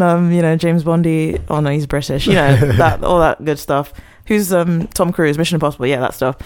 So former intelligence analyst Daniel Hale is being prosecuted for blowing the whistle on America's drone program. It's the latest in the world of national security whistleblowers who have revealed illegal and immoral conduct by the US military. So, just a quick bit of information about like Daniel and this whole situation with him. So he is a former Air Force intelligence analyst, and he is alleged to have supplied classified documents to an online news outlet, The Intercept, which is known for a lot of like reporting on like US militarism abroad and everything like that. So he provided intelligence support for US drone strikes while he was deployed in Afghanistan during the Obama administration. Some of the documents he allegedly disclosed concern strikes in Afghanistan and the Horn of Africa. So these were published by The Intercept, Jeremy Scahill, I believe, in 2015. And this was a time especially where the drone program was under a lot of scrutiny. So what else? Also in 2013, he met up with Jeremy Scahill, who's a reporter at The Intercept, also really like big critic of the government and its use of drones abroad, bombing campaigns, all that kind of stuff. So he actually wrote a chapter in his book Dirty Wars. So he wrote this chapter, The Assassination Complex Inside the Government's Secret Drone Warfare Program. And you can read about it as well. There's the article on The Intercept. We'll put that in the recommended reading. The assassination concept. And yeah, it's just a really like long kind of comprehensive account of what happened, all that good stuff. So in regards to Hale, he was, as I said, he was in the Air Force. He was a signals analyst, and so he was involved in like identifying targets. And he pled guilty to 1 count of violating the Espionage Act, and I believe he's being charged with 4. So just some facts about what was going on during the drone program. He was disturbed by like the uncertainty around like locating targets, and often there was not very much reliable distinction between who was a civilian and who was a legitimate target, and a lot of the time there was like faulty intelligence. In terms of like people that weren't supposed to be killed, quote unquote accidents, the government wouldn't actually call them accidents. They would call them quote unquote enemies killed in action. And what? So oh my days. I thought you were gonna say collateral damage. No, that's what I thought was no. No, enemies killed in action. And apparently during like a 5-month period, over 90% killed weren't the intended targets. So that was not cute. Obviously, like the whole the drone career, it's like it's people being executed, without due process, especially in cases where they're US citizens. So we saw that with Anwar al-Awlaki, his son as well, who was 16, and also his daughter, I believe during the Trump years, especially in cases, with US citizens where it's, without due process or trial. And in a lot of these cases, like the people they hit aren't even terrorists or like legitimate suspects. So in terms of the current like legal situation with Hale, a whistleblower indicted under the Espionage Act has like virtually zero chance at a fair defense. I'll get into the Espionage Act in a sec, but basically it's trash. So like it allows for no public interest defense. The whistleblowers are like gagged from explaining their actions. Defense attorneys are barred from uttering the words whistleblower or First Amendment within earshot of the jury, which is ridiculous. So since all that matters for sustaining a conviction is that a defendant gave classified information to someone not entitled to receive it, that's all the jury is allowed to hear. So if you can't argue that what you did was for the public interest, which is literally like the whole purpose of whistleblowing, like you don't have a defense, like a credible defense. And even like his defense have like made that argument and stuff, and his attorneys have said that he's been the victim of a prosecution that's both vindictive and selective, and the government decided to target Hale not because he leaked information on the drone program, which is a standard course of action in official Washington, but because he criticized the program. And I'll circle back to that point a bit later. So the Espionage Act was enacted in 1917. It was signed off by President Wilson, and at the time it was to deal with like spies in the US during the First World War, and then later again, during like the Cold War and everything, and like suspected communists and everything like that. But the law kind of was revamped and kind of put on steroids under the Obama administration. And I believe Obama, during his term, like his 2 terms in office, he like prosecuted more people under the Espionage Act, more whistleblowers under the Espionage Act than all previous administrations combined. I keep hearing little things like, Obama did this way more than anyone else did. I've been telling y'all, Obama is not he's not some dreamy liberal, and he did a lot. Especially with like whistleblowers and stuff like that. Like he went hard, like the whole Snowden thing. He went in. So just a bit of history kind of, or just like some details on the Espionage Act. So in the 1970s, Daniel Ellsberg was prosecuted under the act for obviously the Pentagon Papers, which revealed what the Nixon administration was doing in Vietnam. So Obama like has normalized the use of the act against like journalistic sources, so people kind of speaking to the press basically about stuff that's been going on within the government. So kind of obvious people, who've also been targeted under this act: Edward Snowden, Chelsea Manning, Donald Shattleben, can't say this nigga's name, Jeffrey Sterling. Jeffrey Sterling gave information about the US's efforts to disrupt Iran's nuclear program. And, you know, obviously Chelsea Manning, a former US Army soldier who basically had disclosed like hundreds of thousands of sensitive, you know, military and diplomatic documents to WikiLeaks, a lot of them, you know, exposing kind of atrocities that were being committed by the US in Iraq and Afghanistan. I think one of the main ones was Collateral Murder, that video where, like, you know, the US Army was killing like a bunch of unarmed civilians, including journalists. Yeah, and like her hope was to, you know, spark a debate and just kind of let people at home know what was being done, you know, abroad in their name. So basically, there's been like a lot of call for ages for reform of the Espionage Act. So like, first of all, obviously it was a law created in 1917, and I think it's only had like one major change since then, and I think that was in like the 50s. But like it never could have envisioned kind of modern communication. It was a law written a century ago to prosecute like German saboteurs, and it's still like super broad and super vague, that a lot of legal scholars have said like it's essentially like unconstitutional, which like when you read the details of this, like it's fucked. It's absolutely fucked. Yeah, so this is an article from The New Yorker. The problem with its increasing reliance on the Espionage Act to sanction insiders who reveal secrets to the press is that the act collapses all the distinction that should matter in those cases. It draws no distinction between insiders who share information with foreign intelligence services and those who share it with the media, or between those who intend to harm the United States and those who intend to inform the public about abuse of government power. The Act also doesn't admit the possibility of secrets that are illegitimate or widely known or no longer sensitive, instead treating all disclosures of information relating to the national defense as subject, at least in theory, to the harshest penalties. The Act is blind to the possibility that the public's interest in learning of the government's incompetence, corruption, or criminality might outweigh the government's interests in protecting a given secret. It's also blind to the difference between whistleblowers and spies. The government now routinely, like, they use it against journalist sources. Like other like obvious examples were like the abuses of Abu Ghraib and Guantanamo Bay regarding like torture of CIA prisoners, black sites, the warrantless wiretapping of American phones, government watch lists, and like foreign interference in the 2016 election. So yeah, without these kind of, you know, disclosures and whistleblowers, we wouldn't know about all these atrocities. And like it's important in terms of transparency, democracy, holding your government to account, all the things that the US is allegedly supposed to stand for. And yeah, back to the point that came up earlier about what his defense attorneys were saying about, you know, like it's not because he leaked this information, it's because he was critical of them in doing so. Like people within the government leak all the time.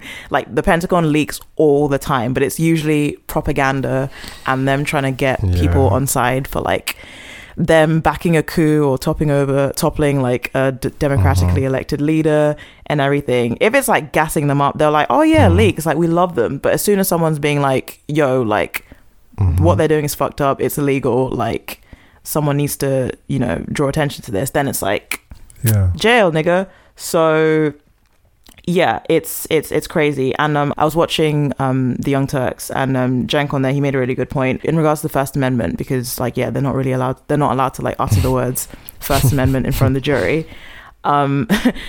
Since Citizens United, which was a ruling in 2010, which basically, I mean, there've been a bunch of like Supreme Court rulings before that, like Buckley v. Vallejo and like other shit that have kind of slowly but surely been eroding what kind of barriers there are to corporations and rich people just completely owning the government.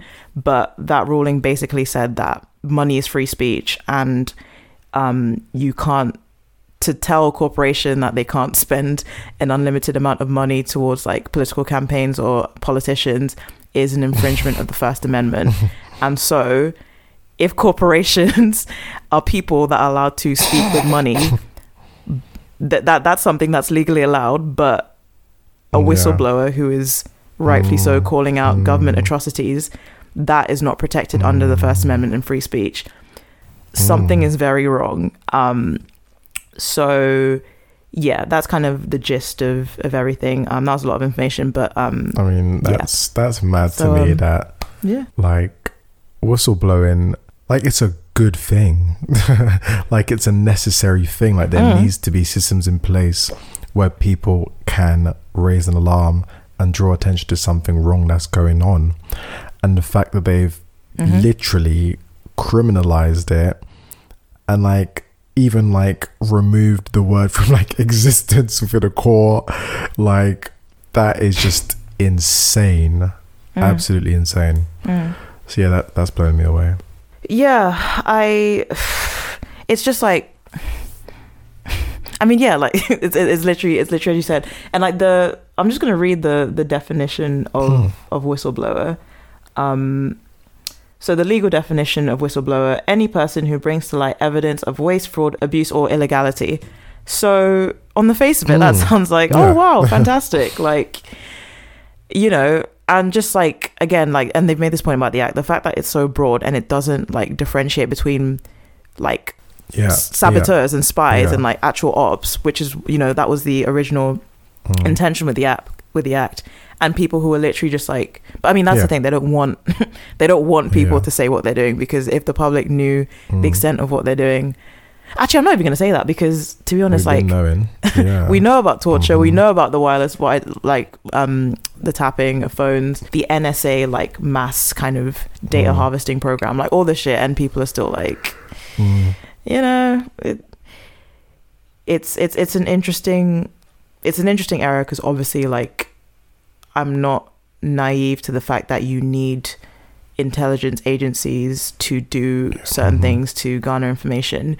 There's supposed to be, you know, legal like a legal framework within to do that in, and like regulations and stuff like that, but you know, it's when there are such like flagrant violations of these legal frameworks that have been put there, and especially with like the drone program and stuff, just like 90% of like intended targets weren't the actual, like 90% of targets weren't the actual, like that is a failure. There was a that's a shitty that's a shitty metric. You should fail any list for that. There's I'm just trying to pull it up. There's a kill chain.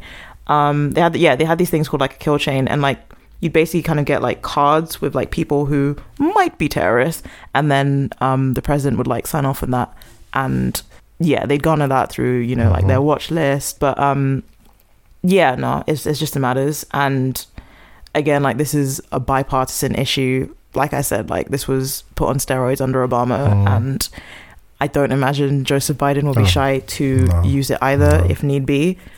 So I mean, Obama was ruthless in going after Snowden during his time. I remember, and he only like commuted Chelsea Manning's sentence in like I think it was 2017. I'm confused about why he did that then, if he was going for her. So from what I can remember, he basically said that, you know, she had learned her lesson, she'd served her sentence, and she had like, she was convicted to like a 35-year prison sentence. So he said that, you know, it was disproportionate, like relative to what other people have done who've been convicted under the act. And you know, they've still sent across the message that, you know, you shouldn't leak, exposing military secrets is bad, but you know, 35 years is a bit mad. He commutes, like, so like he didn't pardon her, he just commuted the sentence. But he basically was like, you know, we got the point, justice has been served, you know. And I think to them, maybe her infraction wasn't as egregious as Edward Snowden, and because Edward Snowden also ran off and like went to like Russia and stuff, they fucking hate that guy, you know. He was they can't stand that nigga. But I think Chelsea, like, you know, she went to prison for years, which was obviously like, you know, she's trans and stuff, which was a really kind of traumatizing experience. And, you know, she had like suicide attempts. And so I think there was also a lot of like public pressure on that, and like really like she I mean, I don't think any of these people have done anything wrong, but like her example was just like it was outrageous in my opinion that she was there in the first place. But Yeah, so Daniel Hale, that's the most recent person. So I'll be keeping an eye on that to see how that pans out.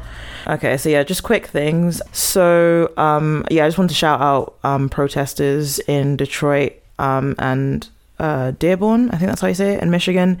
They're basically protesting in Washington, and they're staging a hunger strike to put pressure on the government to for the government to put pressure on Saudi Arabia in order for them to stop the blockade on Yemen. And I mean, yeah, there's not enough time to get into it, but like, if you don't live under a rock, you know that Yemen is facing like one of the worst humanitarian crises like in this current century. And it's crazy. Obviously, the Saudis have been heavily armed by the US and the UK. So I think it was in February, Biden said that, so in February, Biden announced that the US was going to stop support for Saudi-led offensive operations in Yemen, but they're still providing defensive support to Saudi Arabia against missile and drone attacks from Iranian-backed forces. So yeah, these people are basically saying, like, you know, you have this relationship with the Saudis, you need to put pressure on them to stop this blockade. And the offensive in Yemen, it's been going on since, 2015? Yeah, 2015. It was supposed to be like, you know, against the Houthi rebels. But yeah, there's a whole lot of like a fuck ton of complications. You know, the Middle East is a clusterfuck of different moving parts. But yeah, so that's something that I found cool. Well, I don't know if cool is the word, but like, good for them for kind of like bringing attention to that and actually staging a hunger strike. I think Ilhan Omar also voiced her support and stuff. And then just quick things. The lobbying. Did you see that thing with the lobbying like with David Cameron?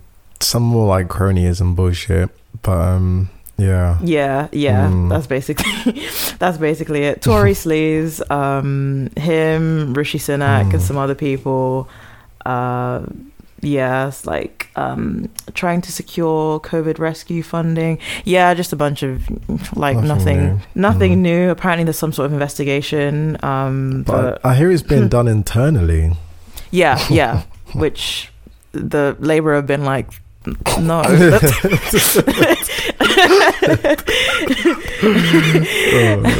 But they were like, no, it's alright, we got it, it's fine. Don't worry about it, sweetheart. So, you know, I'm sure they'll handle that with the uttermost professionalism and diligence. Yeah, of course. What else is there? Matt Gaetz is in big trouble. Do you know Matt Gaetz? No. He's a US congressman from Florida, and yeah, basically he's kind of being investigated for sex trafficking and prostitution breaches of the law, federal law. Basically, long story short, apparently it's looked like he and some other folks were like giving women money, and they would come to these like essentially these kind of sex parties and stuff, and they were doing drugs and but yeah, apparently like he would ask the women to help find other women and stuff. So obviously like, sex trafficking, all that good stuff. Yeah, Matt Gaetz is also a massive prick and just a massive like Trump sycophant. So right. I do not feel sorry for him. Thoughts are with the people in St. Vincent. There was like a volcanic eruption the other day, and it's displaced like 20% of the island's population, and like the UN are warning of incoming humanitarian crisis. So that's there's if you can, I think there's a few places now that have like opened up for donations and stuff like that, but it's oh god, the world's shit, man. And then just I don't have like a lot. I don't really have anything to say because I don't really have the capacity. But RIP to Dante Wright. So yeah, just it was apparently a traffic violation, expired tags, and the police officer confused her taser for a gun, which is a very reasonable mistake to make, of course. Right. And yeah, I like, I can't. Right. It's It's like, it's actually, and it's just, we can see how this one's gonna go down. Oh yeah, it's like absolutely. it's like, yeah, even the Chauvin trial going on, I haven't been watching it because I can't. It's just the, I mean, yeah, I don't. I don't have it. But yeah, no, rest in peace to him, and his family. Thoughts are with him, and yeah, apparently like George Floyd's girlfriend, I think, once taught Dante Wright. So yeah, there is a link there. I think I heard teacher. Yeah. The interconnectedness of just like Black trauma is astounding, and also just like gross. So yeah, and then also RIP to Richard Okorigeye. Is that how you say his name? Okorigeye, I think. Okorigeye. Yeah, apparently the police watchdog is assessing whether the Met needs to be investigated over how they handled that disappearance. Again, the video, like, I just, what, one thing that did annoy me was like the like interviews and stuff with his mum after like they identify the body and everything. I was like, can you not just leave this woman alone? Yeah. It's just like, just the Black trauma, just constantly just put it. Why do we need to? Like, this woman's lost her son. Like, it just made me so upset because she was just like, I think she said something about, she was talking about her accent, and she was like, oh, maybe if like I didn't have such an accent, they would have understood. That fucking killed me. That broke my heart because and this woman is so articulate, speaks beautifully, and yet she has been forced to believe that maybe her son's death, like, she has a part to play in that because of the way she speaks, which is ridiculous. Well, in some ways, what she was saying is true, but it's not because she couldn't speak well. It's because of her Blackness. In some ways, yeah. If a person who was speaking, but then obviously I feel like it could have been just a Black person who, even if they had an English accent, it could have been in the same situation. And it just breaks my heart that she feels that she failed her son in that way, because she was a incredibly articulate woman, or is an incredibly articulate woman, and like, she's just, the way she's carried herself. But no, it's just, it's honestly, it's heartbreaking. And yeah, like, she has to, like, this can't even just be a tragedy for her. She now has to question for the rest of her life, what could I have done? Was it something like to do with the way I was speaking? If I were not Black, would this have been a different situation? Like, these are all questions that she now has to take with her. So yeah, it's honestly, that one hit home. 19, man. Oh god, yeah. So yeah, that's that segment. Yeah, okay, we'll move on. Yeah. Hey guys, this is S in editing. I just figured, since we recorded the episode a few days ago, and by the time we get a chance to speak about it, it'll be like 2 weeks later. Just wanted to say, obviously we got the news last night that the jury in the Derek Chauvin trial found him guilty on charges of second-degree murder, third-degree murder, and manslaughter. So yeah, I just wanted to say, once again, rest in peace to George Floyd. Derek Chauvin, I hope may it never be well with you. And justice doesn't quite feel like the right word in this circumstance, but I think accountability, seems to resonate more. But, the fight isn't over. Black lives still matter. And we need justice and accountability for everyone whose lives have been lost to senseless violence at the hands of the police. But, okay, I'll let you jump back into the show. All right, bye. So now we're going to jump into our final segment, Sound Off. I'm going to let you take it away. Yeah, okay. So I don't really have too much to do before we get to the main event, but I will say the other day I was in Lidl, as I do be sometimes, and I was in the aisle, and I saw this man. He had a backpack, and he was shoving shit in that backpack. He was filling it up to the high heavens. And I think we even had a bit of eye contact. And then, I walked past him. I left the aisle, and I saw a security guard. And I walked straight past that motherfucker. Do you know why? Because it ain't my damn business. Amen. If someone is in a position that they need to be stealing, especially if it is not from an independent, like, if it's like your independent corner shop or a store, okay. But Lidl, they'll be fine, okay? Like, mate, if I go in Lidl and I drop a bottle of freaking their most expensive alcohol, no one's gonna die, no one's gonna lose their wages, everyone's still gonna get paid.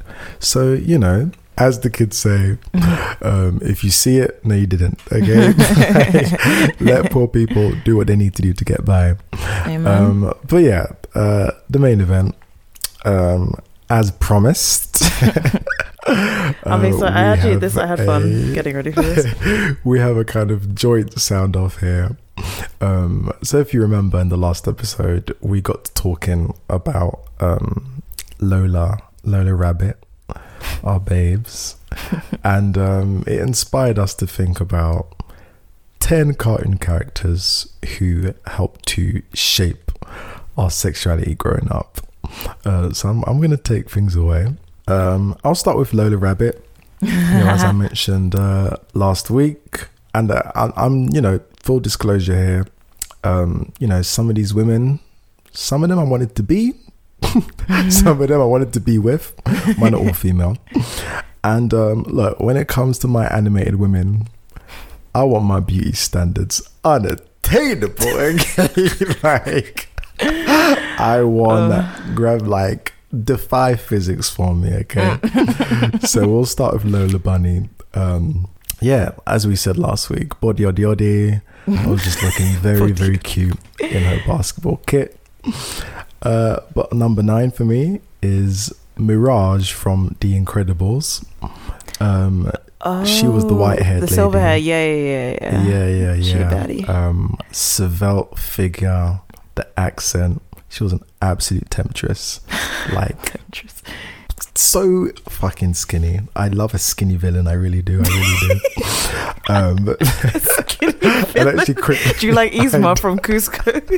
The Emperor's New Groove? And quickly to just add on to that, because I've been watching a bit of Selling Sunset, and there's this character called Christine, and she is such a bitch. She's just so evil, but she's just so tall and skinny and fabulous. I love my villains. I like them curvy as well, to be honest. But I enjoy them anyway. So then we get to number 8, and this one was a bit of a as a child, but then as an adult, I was like, actually, you know what? I'm talking about Dexter's mum from Dexter's Laboratory. She was thickums, okay? Oh my God, she could be a video vixen by today's standards. I actually saw this meme once of this she comes down the stairs and Dexter's dad is just looking at her from behind he knows what he's got. She was just ridiculous, and she literally used to walk around on her tiptoes. It was just ridiculous femininity. But I loved it as a child. I loved my women as women. Oh my God. As a child. I'm sorry, I've just seen the picture of her with the friggin' where she's washing up and she's got the okay. Right? I'm dead. Yeah, she was a thickums. She was. Then we get to number 7, and it's Debbie Thornberry from the Wild Thornberrys. Debbie? Now, Yeah. Actually, to be fair, she had that like emo thing going on. Yeah. No, this was a sexy lady, total badass. And no, like you said, like 90s grunge with her like untamed blonde flowing hair, that winged eyeliner, orange crop top, baggy ripped jeans, no skinny jeans over here, honey. Oversized flannel shirt. Yeah, to be fair, Debbie was it. You'll actually see girls in Shoreditch dressed like that now. Like she's a style icon. It's true. And she was just so like blasé and nonchalant, and I enjoy like that whole like, you know, whatever man like kind of character. I really enjoyed that. Which actually brings us to Shigo from Kim Possible. She's also on my list. Yep, she go. And actually, I feel like she's the one who has like, out of all of these, she has like the most realistic body. But she had a body. Like, I actually remember when she got introduced, they were like, you know, oh, she's a criminal who's wanted in 11 countries. And then upon seeing her, Unstoppable says, make that 12. I get that, man. The curly black hair, the black and green catsuit that hugged in all the right places, the thick arched eyebrows. I have a thing for eyebrows. And I just loved her like puckered like black top lip. I just loved it. And I actually remember as a child, I don't even know how I think this was my like first experience with Tumblr, and I saw like this like fan fiction, fan art, whatever. Lol. And it was Shigo and Kim Possible making out with each other. I should like, that, Loki. Oh yeah, like this is and yeah, I just really enjoyed Shigo. I thought she was really cool. And she was just a badass, man. Then we get to number 5. And it's the evil queen from Snow White. Really? I don't know what it is. Okay. Like I said, I love my female villains. But again, I think, well, for one, she's a drag queen icon. Like you actually look at her and you're like, that is a queen. Like the arch in her eyebrows. I actually think she is where I discovered my enjoyment of eyebrows, because she just had the most like beautiful arch in her eyebrows. The lashes were long, like they could take flight. And face, you know, her face was beat for the gods. She had this like weird black bald cap kind of thing, which surprises me that I liked that as a child, because like I said, I was very much about like the emphasized femininity. Like I needed the long flowing hair, but there was just something about it. It was just bossy. Then the crown, like it was just high cap, high drama, darling. But yeah, no, she done bits. Then we get to the Powerpuff Girls. No. And no, the lady, pantsuit, not Bubbles. Not the children. Bubbles. Sorry. Yeah, the news lady, or the press secretary. That was my fault, because I've been saying the name first and then the series, but this time I said the series first. No, it's none of the girls. Our Ginger Bay. I've got 4. Seducer. Do you remember Seducer? Seduced, I'm gonna Google. So she was literally up in the show like in lingerie, like fishnet stockings. I think it was red leather boots. Okay, there's this meme that she's been used in where it's like this white woman pretending to faint, but really she's like, but, yeah. That's her. And you know, seducer by name, seducer by nature. She was buff. But then also in the Powerpuff Girls, Miss Sarah Bellum. Now and the thing is, we actually never got to see her face. We only ever saw like the curly ginger hair. But what we did get to see was body. We're just objectifying these cartoons. Mate, the waist was snatched. It was. Titties were tittying. That pantsuit was pristine. The suit was doing bits, and her voice. Oh my gosh! And then, if we were not blessed enough, there was one episode where Seducer and Miss Bellum had a fight. Yep. And they literally got in the pool. There was water. Oh my gosh! Like I do love I did love a cat fight. Like my wrestling days, when I used to watch wrestling, that was my favorite part. I literally, if I like went to the toilet or something and missed like the Divas fight, I would be like burning. Then we get to number 2, and it is Kida from the Lost She's Atlantis. also on my list. Yeah, you got good taste, nigga. Yeah. Oh, she's so buff. Bruh. Oh my days.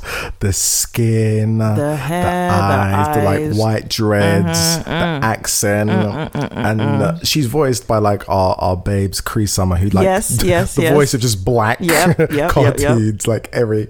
But yeah, she was so buff. The outfits, polyglot. She was speaking languages, man. She was lit. But yeah, skinny white man. Right? Nah, it wasn't right. To be fair, I used to love Milo. I had a little Milo figurine as a kid. I used to love him. But honestly, I don't know if I don't think she actually does count as a Disney princess. But they're lucky she don't, because she'd be top. She'd be top of the Disney princesses. Like, you know, I didn't really want to put too many Disney, because, you know, they're a bit too sanitized for me. But, you know, honorable mention to Pocahontas. Oh yeah, Mulan, of course. Jasmine, of course. Esmeralda. Yeah. Honorable mention to them, man. And also honorable mention to Lieutenant Helga Sinclair. Like, I've heard that she's actually quite popular with the gays, the lesbians. Helga Sinclair, who's she? Yeah, she was in Atlantis as well, actually. She was the blonde one. Oh, yes. This bitch. Yeah. She's giving me top. She's giving me strap. That's energy. It, exactly. I'm into it. Yeah, I think as a young lad, I think she was just a bit too butch for me, but I see the appeal. And then my number 1. I mean, come on. Who else was it going to be? It's Jessica fucking Rabbit. I knew you were going to... You're so bait. You're so bait. Jessica Rabbit from Who Framed Roger Rabbit. Mate, I mean, let's just go through some of the lines. Iconic lines she said. It's my turn to do an accent. You don't know how hard it is being a woman. Yeah, I'm not gonna do it. She said, you don't know how hard it is being a woman looking the way I do. And he goes, you don't know how hard it is being a man looking at a woman looking the way you do. And she says, I'm not bad. I'm just drawn that way. Like, do you know how many real life women have patterned themselves after Jessica Rabbit? Oh yeah. And then that performance for Why Don't You Do Right, it was just so sultry. Like, when I was doing my research, it said Jessica is renowned as one of the best known sex symbols in animation. And I simply agree. We have the sky high stilettos, the plunging dress, the buxom figure, the pencil thin eyebrows, waist snatched, like I said, thigh high slit, and the full gorgeous pout. And also, the way she saunters, you know, like she's got the ginger hair just like veiling half of her face, and just like her like, she's got the black opera gloves, and finally, like the droopy come to bed eyes. Like, Jessica Rabbit, she is the epitome of the fine cartoon. But yeah, that like I was watching it today. I was like, damn it, man, Jessica Rabbit is fine. But yeah, I didn't actually feel very strongly about any male cartoons. It was the women for me. So yeah, shout out to all the bad bitches and the HBIC Jessica Rabbit. I love that. Oh, cute. So when we were talking about this, you said 10 people, but you know, greedy bisexual, so I have 10 of both. I'm gonna spend more time on the women and just kind of skim through the men because who cares about them? Exactly. So for the girls, so number 10, I've got Alex from Totally Spies, the black one. She was a cutie pie. She was super cute. And she was I liked her.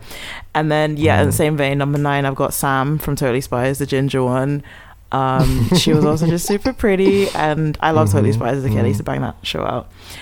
Clover didn't really. I'm not really into blonde, so she didn't really do it for me. But I love me my gingers. So number 8, we've got Princess Jasmine, a classic.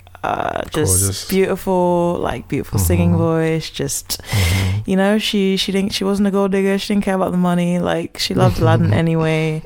Just all around, Raja, like, she had a little tiger thing, like, beautiful. And oh my god, that scene in Aladdin where Jafar like had her in like the sand thing and she was wearing that outfit. Nah, Jasmine was fine. And then she was trying to seduce Jafar as well. I was like, oh, this side of you. Me as a kid, I was like, oh, okay. What's going on here?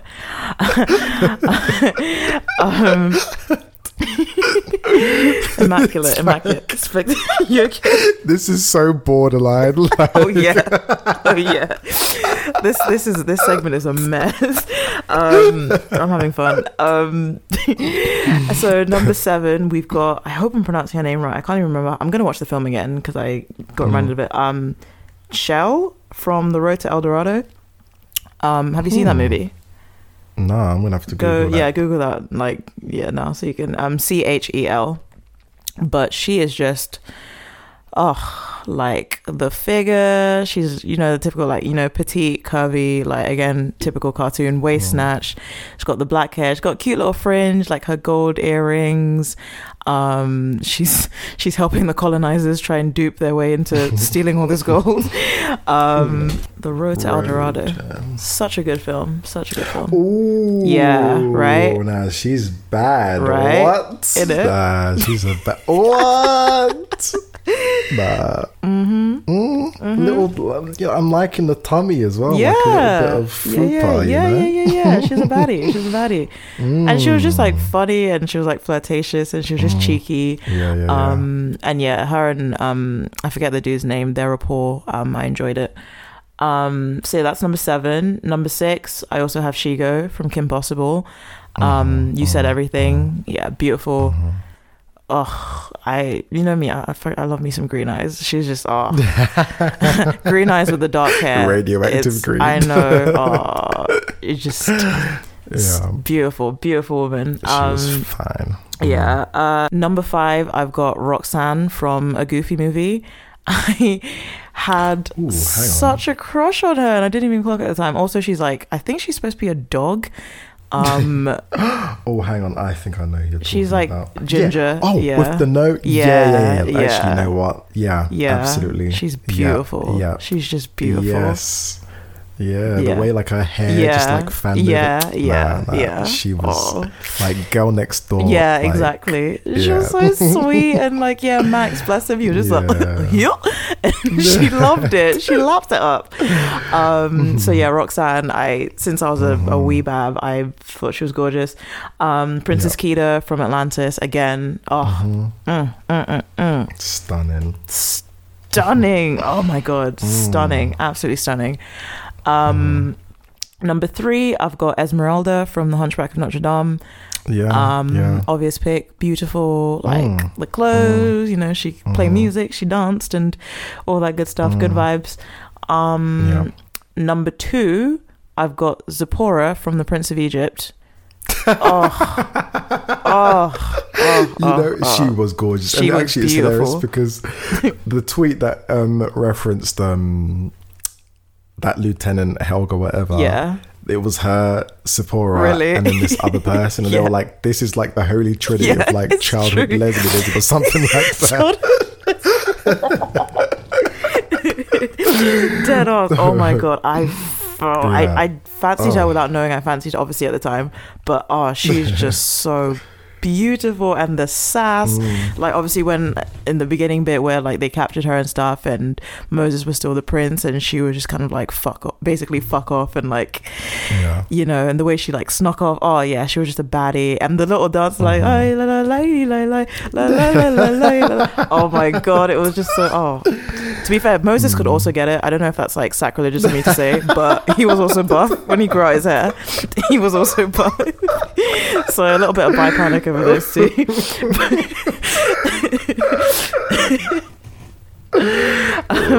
forgive them, they don't know what they do. Hey, you can't make these characters buff and then expect me not to say anything. Listen. Nah, it's true. He was a cutie. So yeah, that was number 2. And then for number 1, I have Meg from Hercules.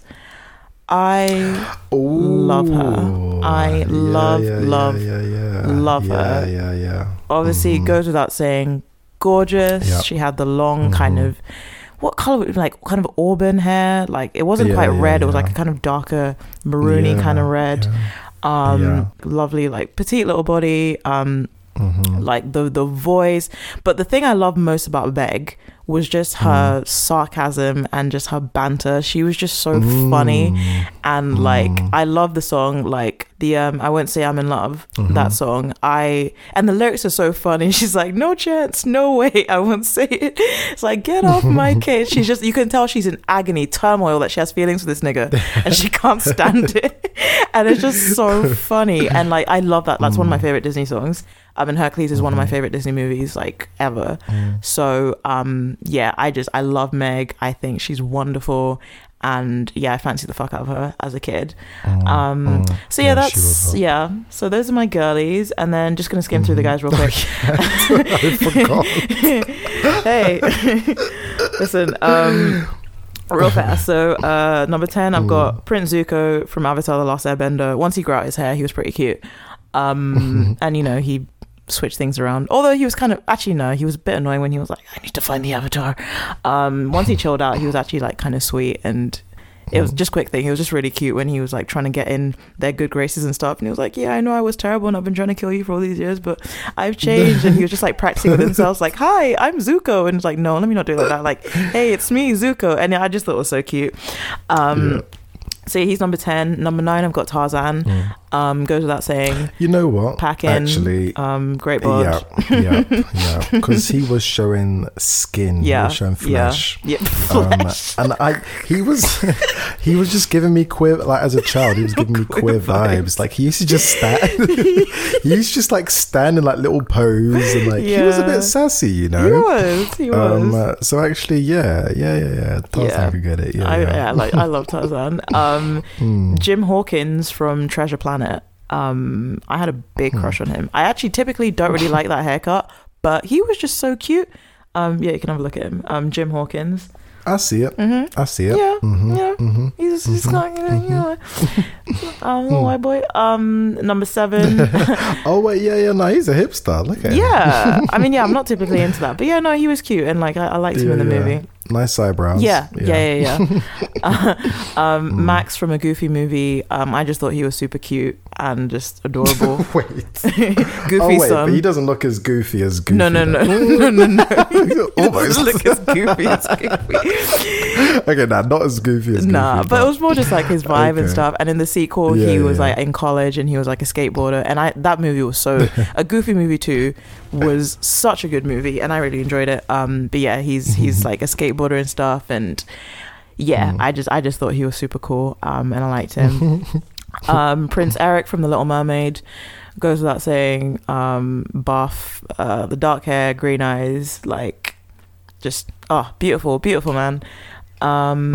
Li Shang from Mulan, of course. A soft man, you know, a good leader, you know, just I'm not really into military men like that, but you know, he could get it. Number 4, my baby, Aladdin.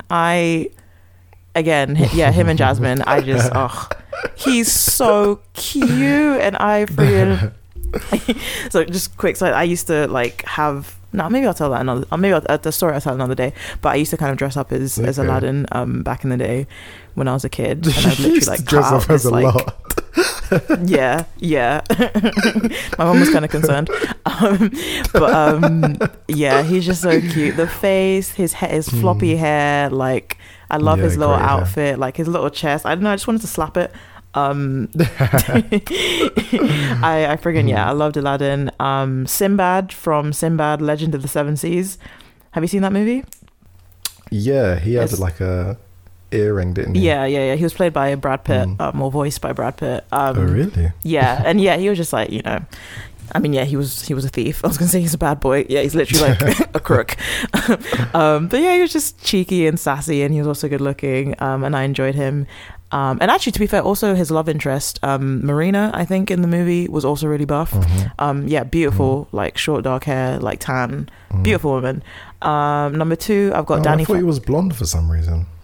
No, he had dark hair. I told you I'm not on the blonde thing. No offense to anyone who is, God bless. Number 2, I've got Danny Phantom.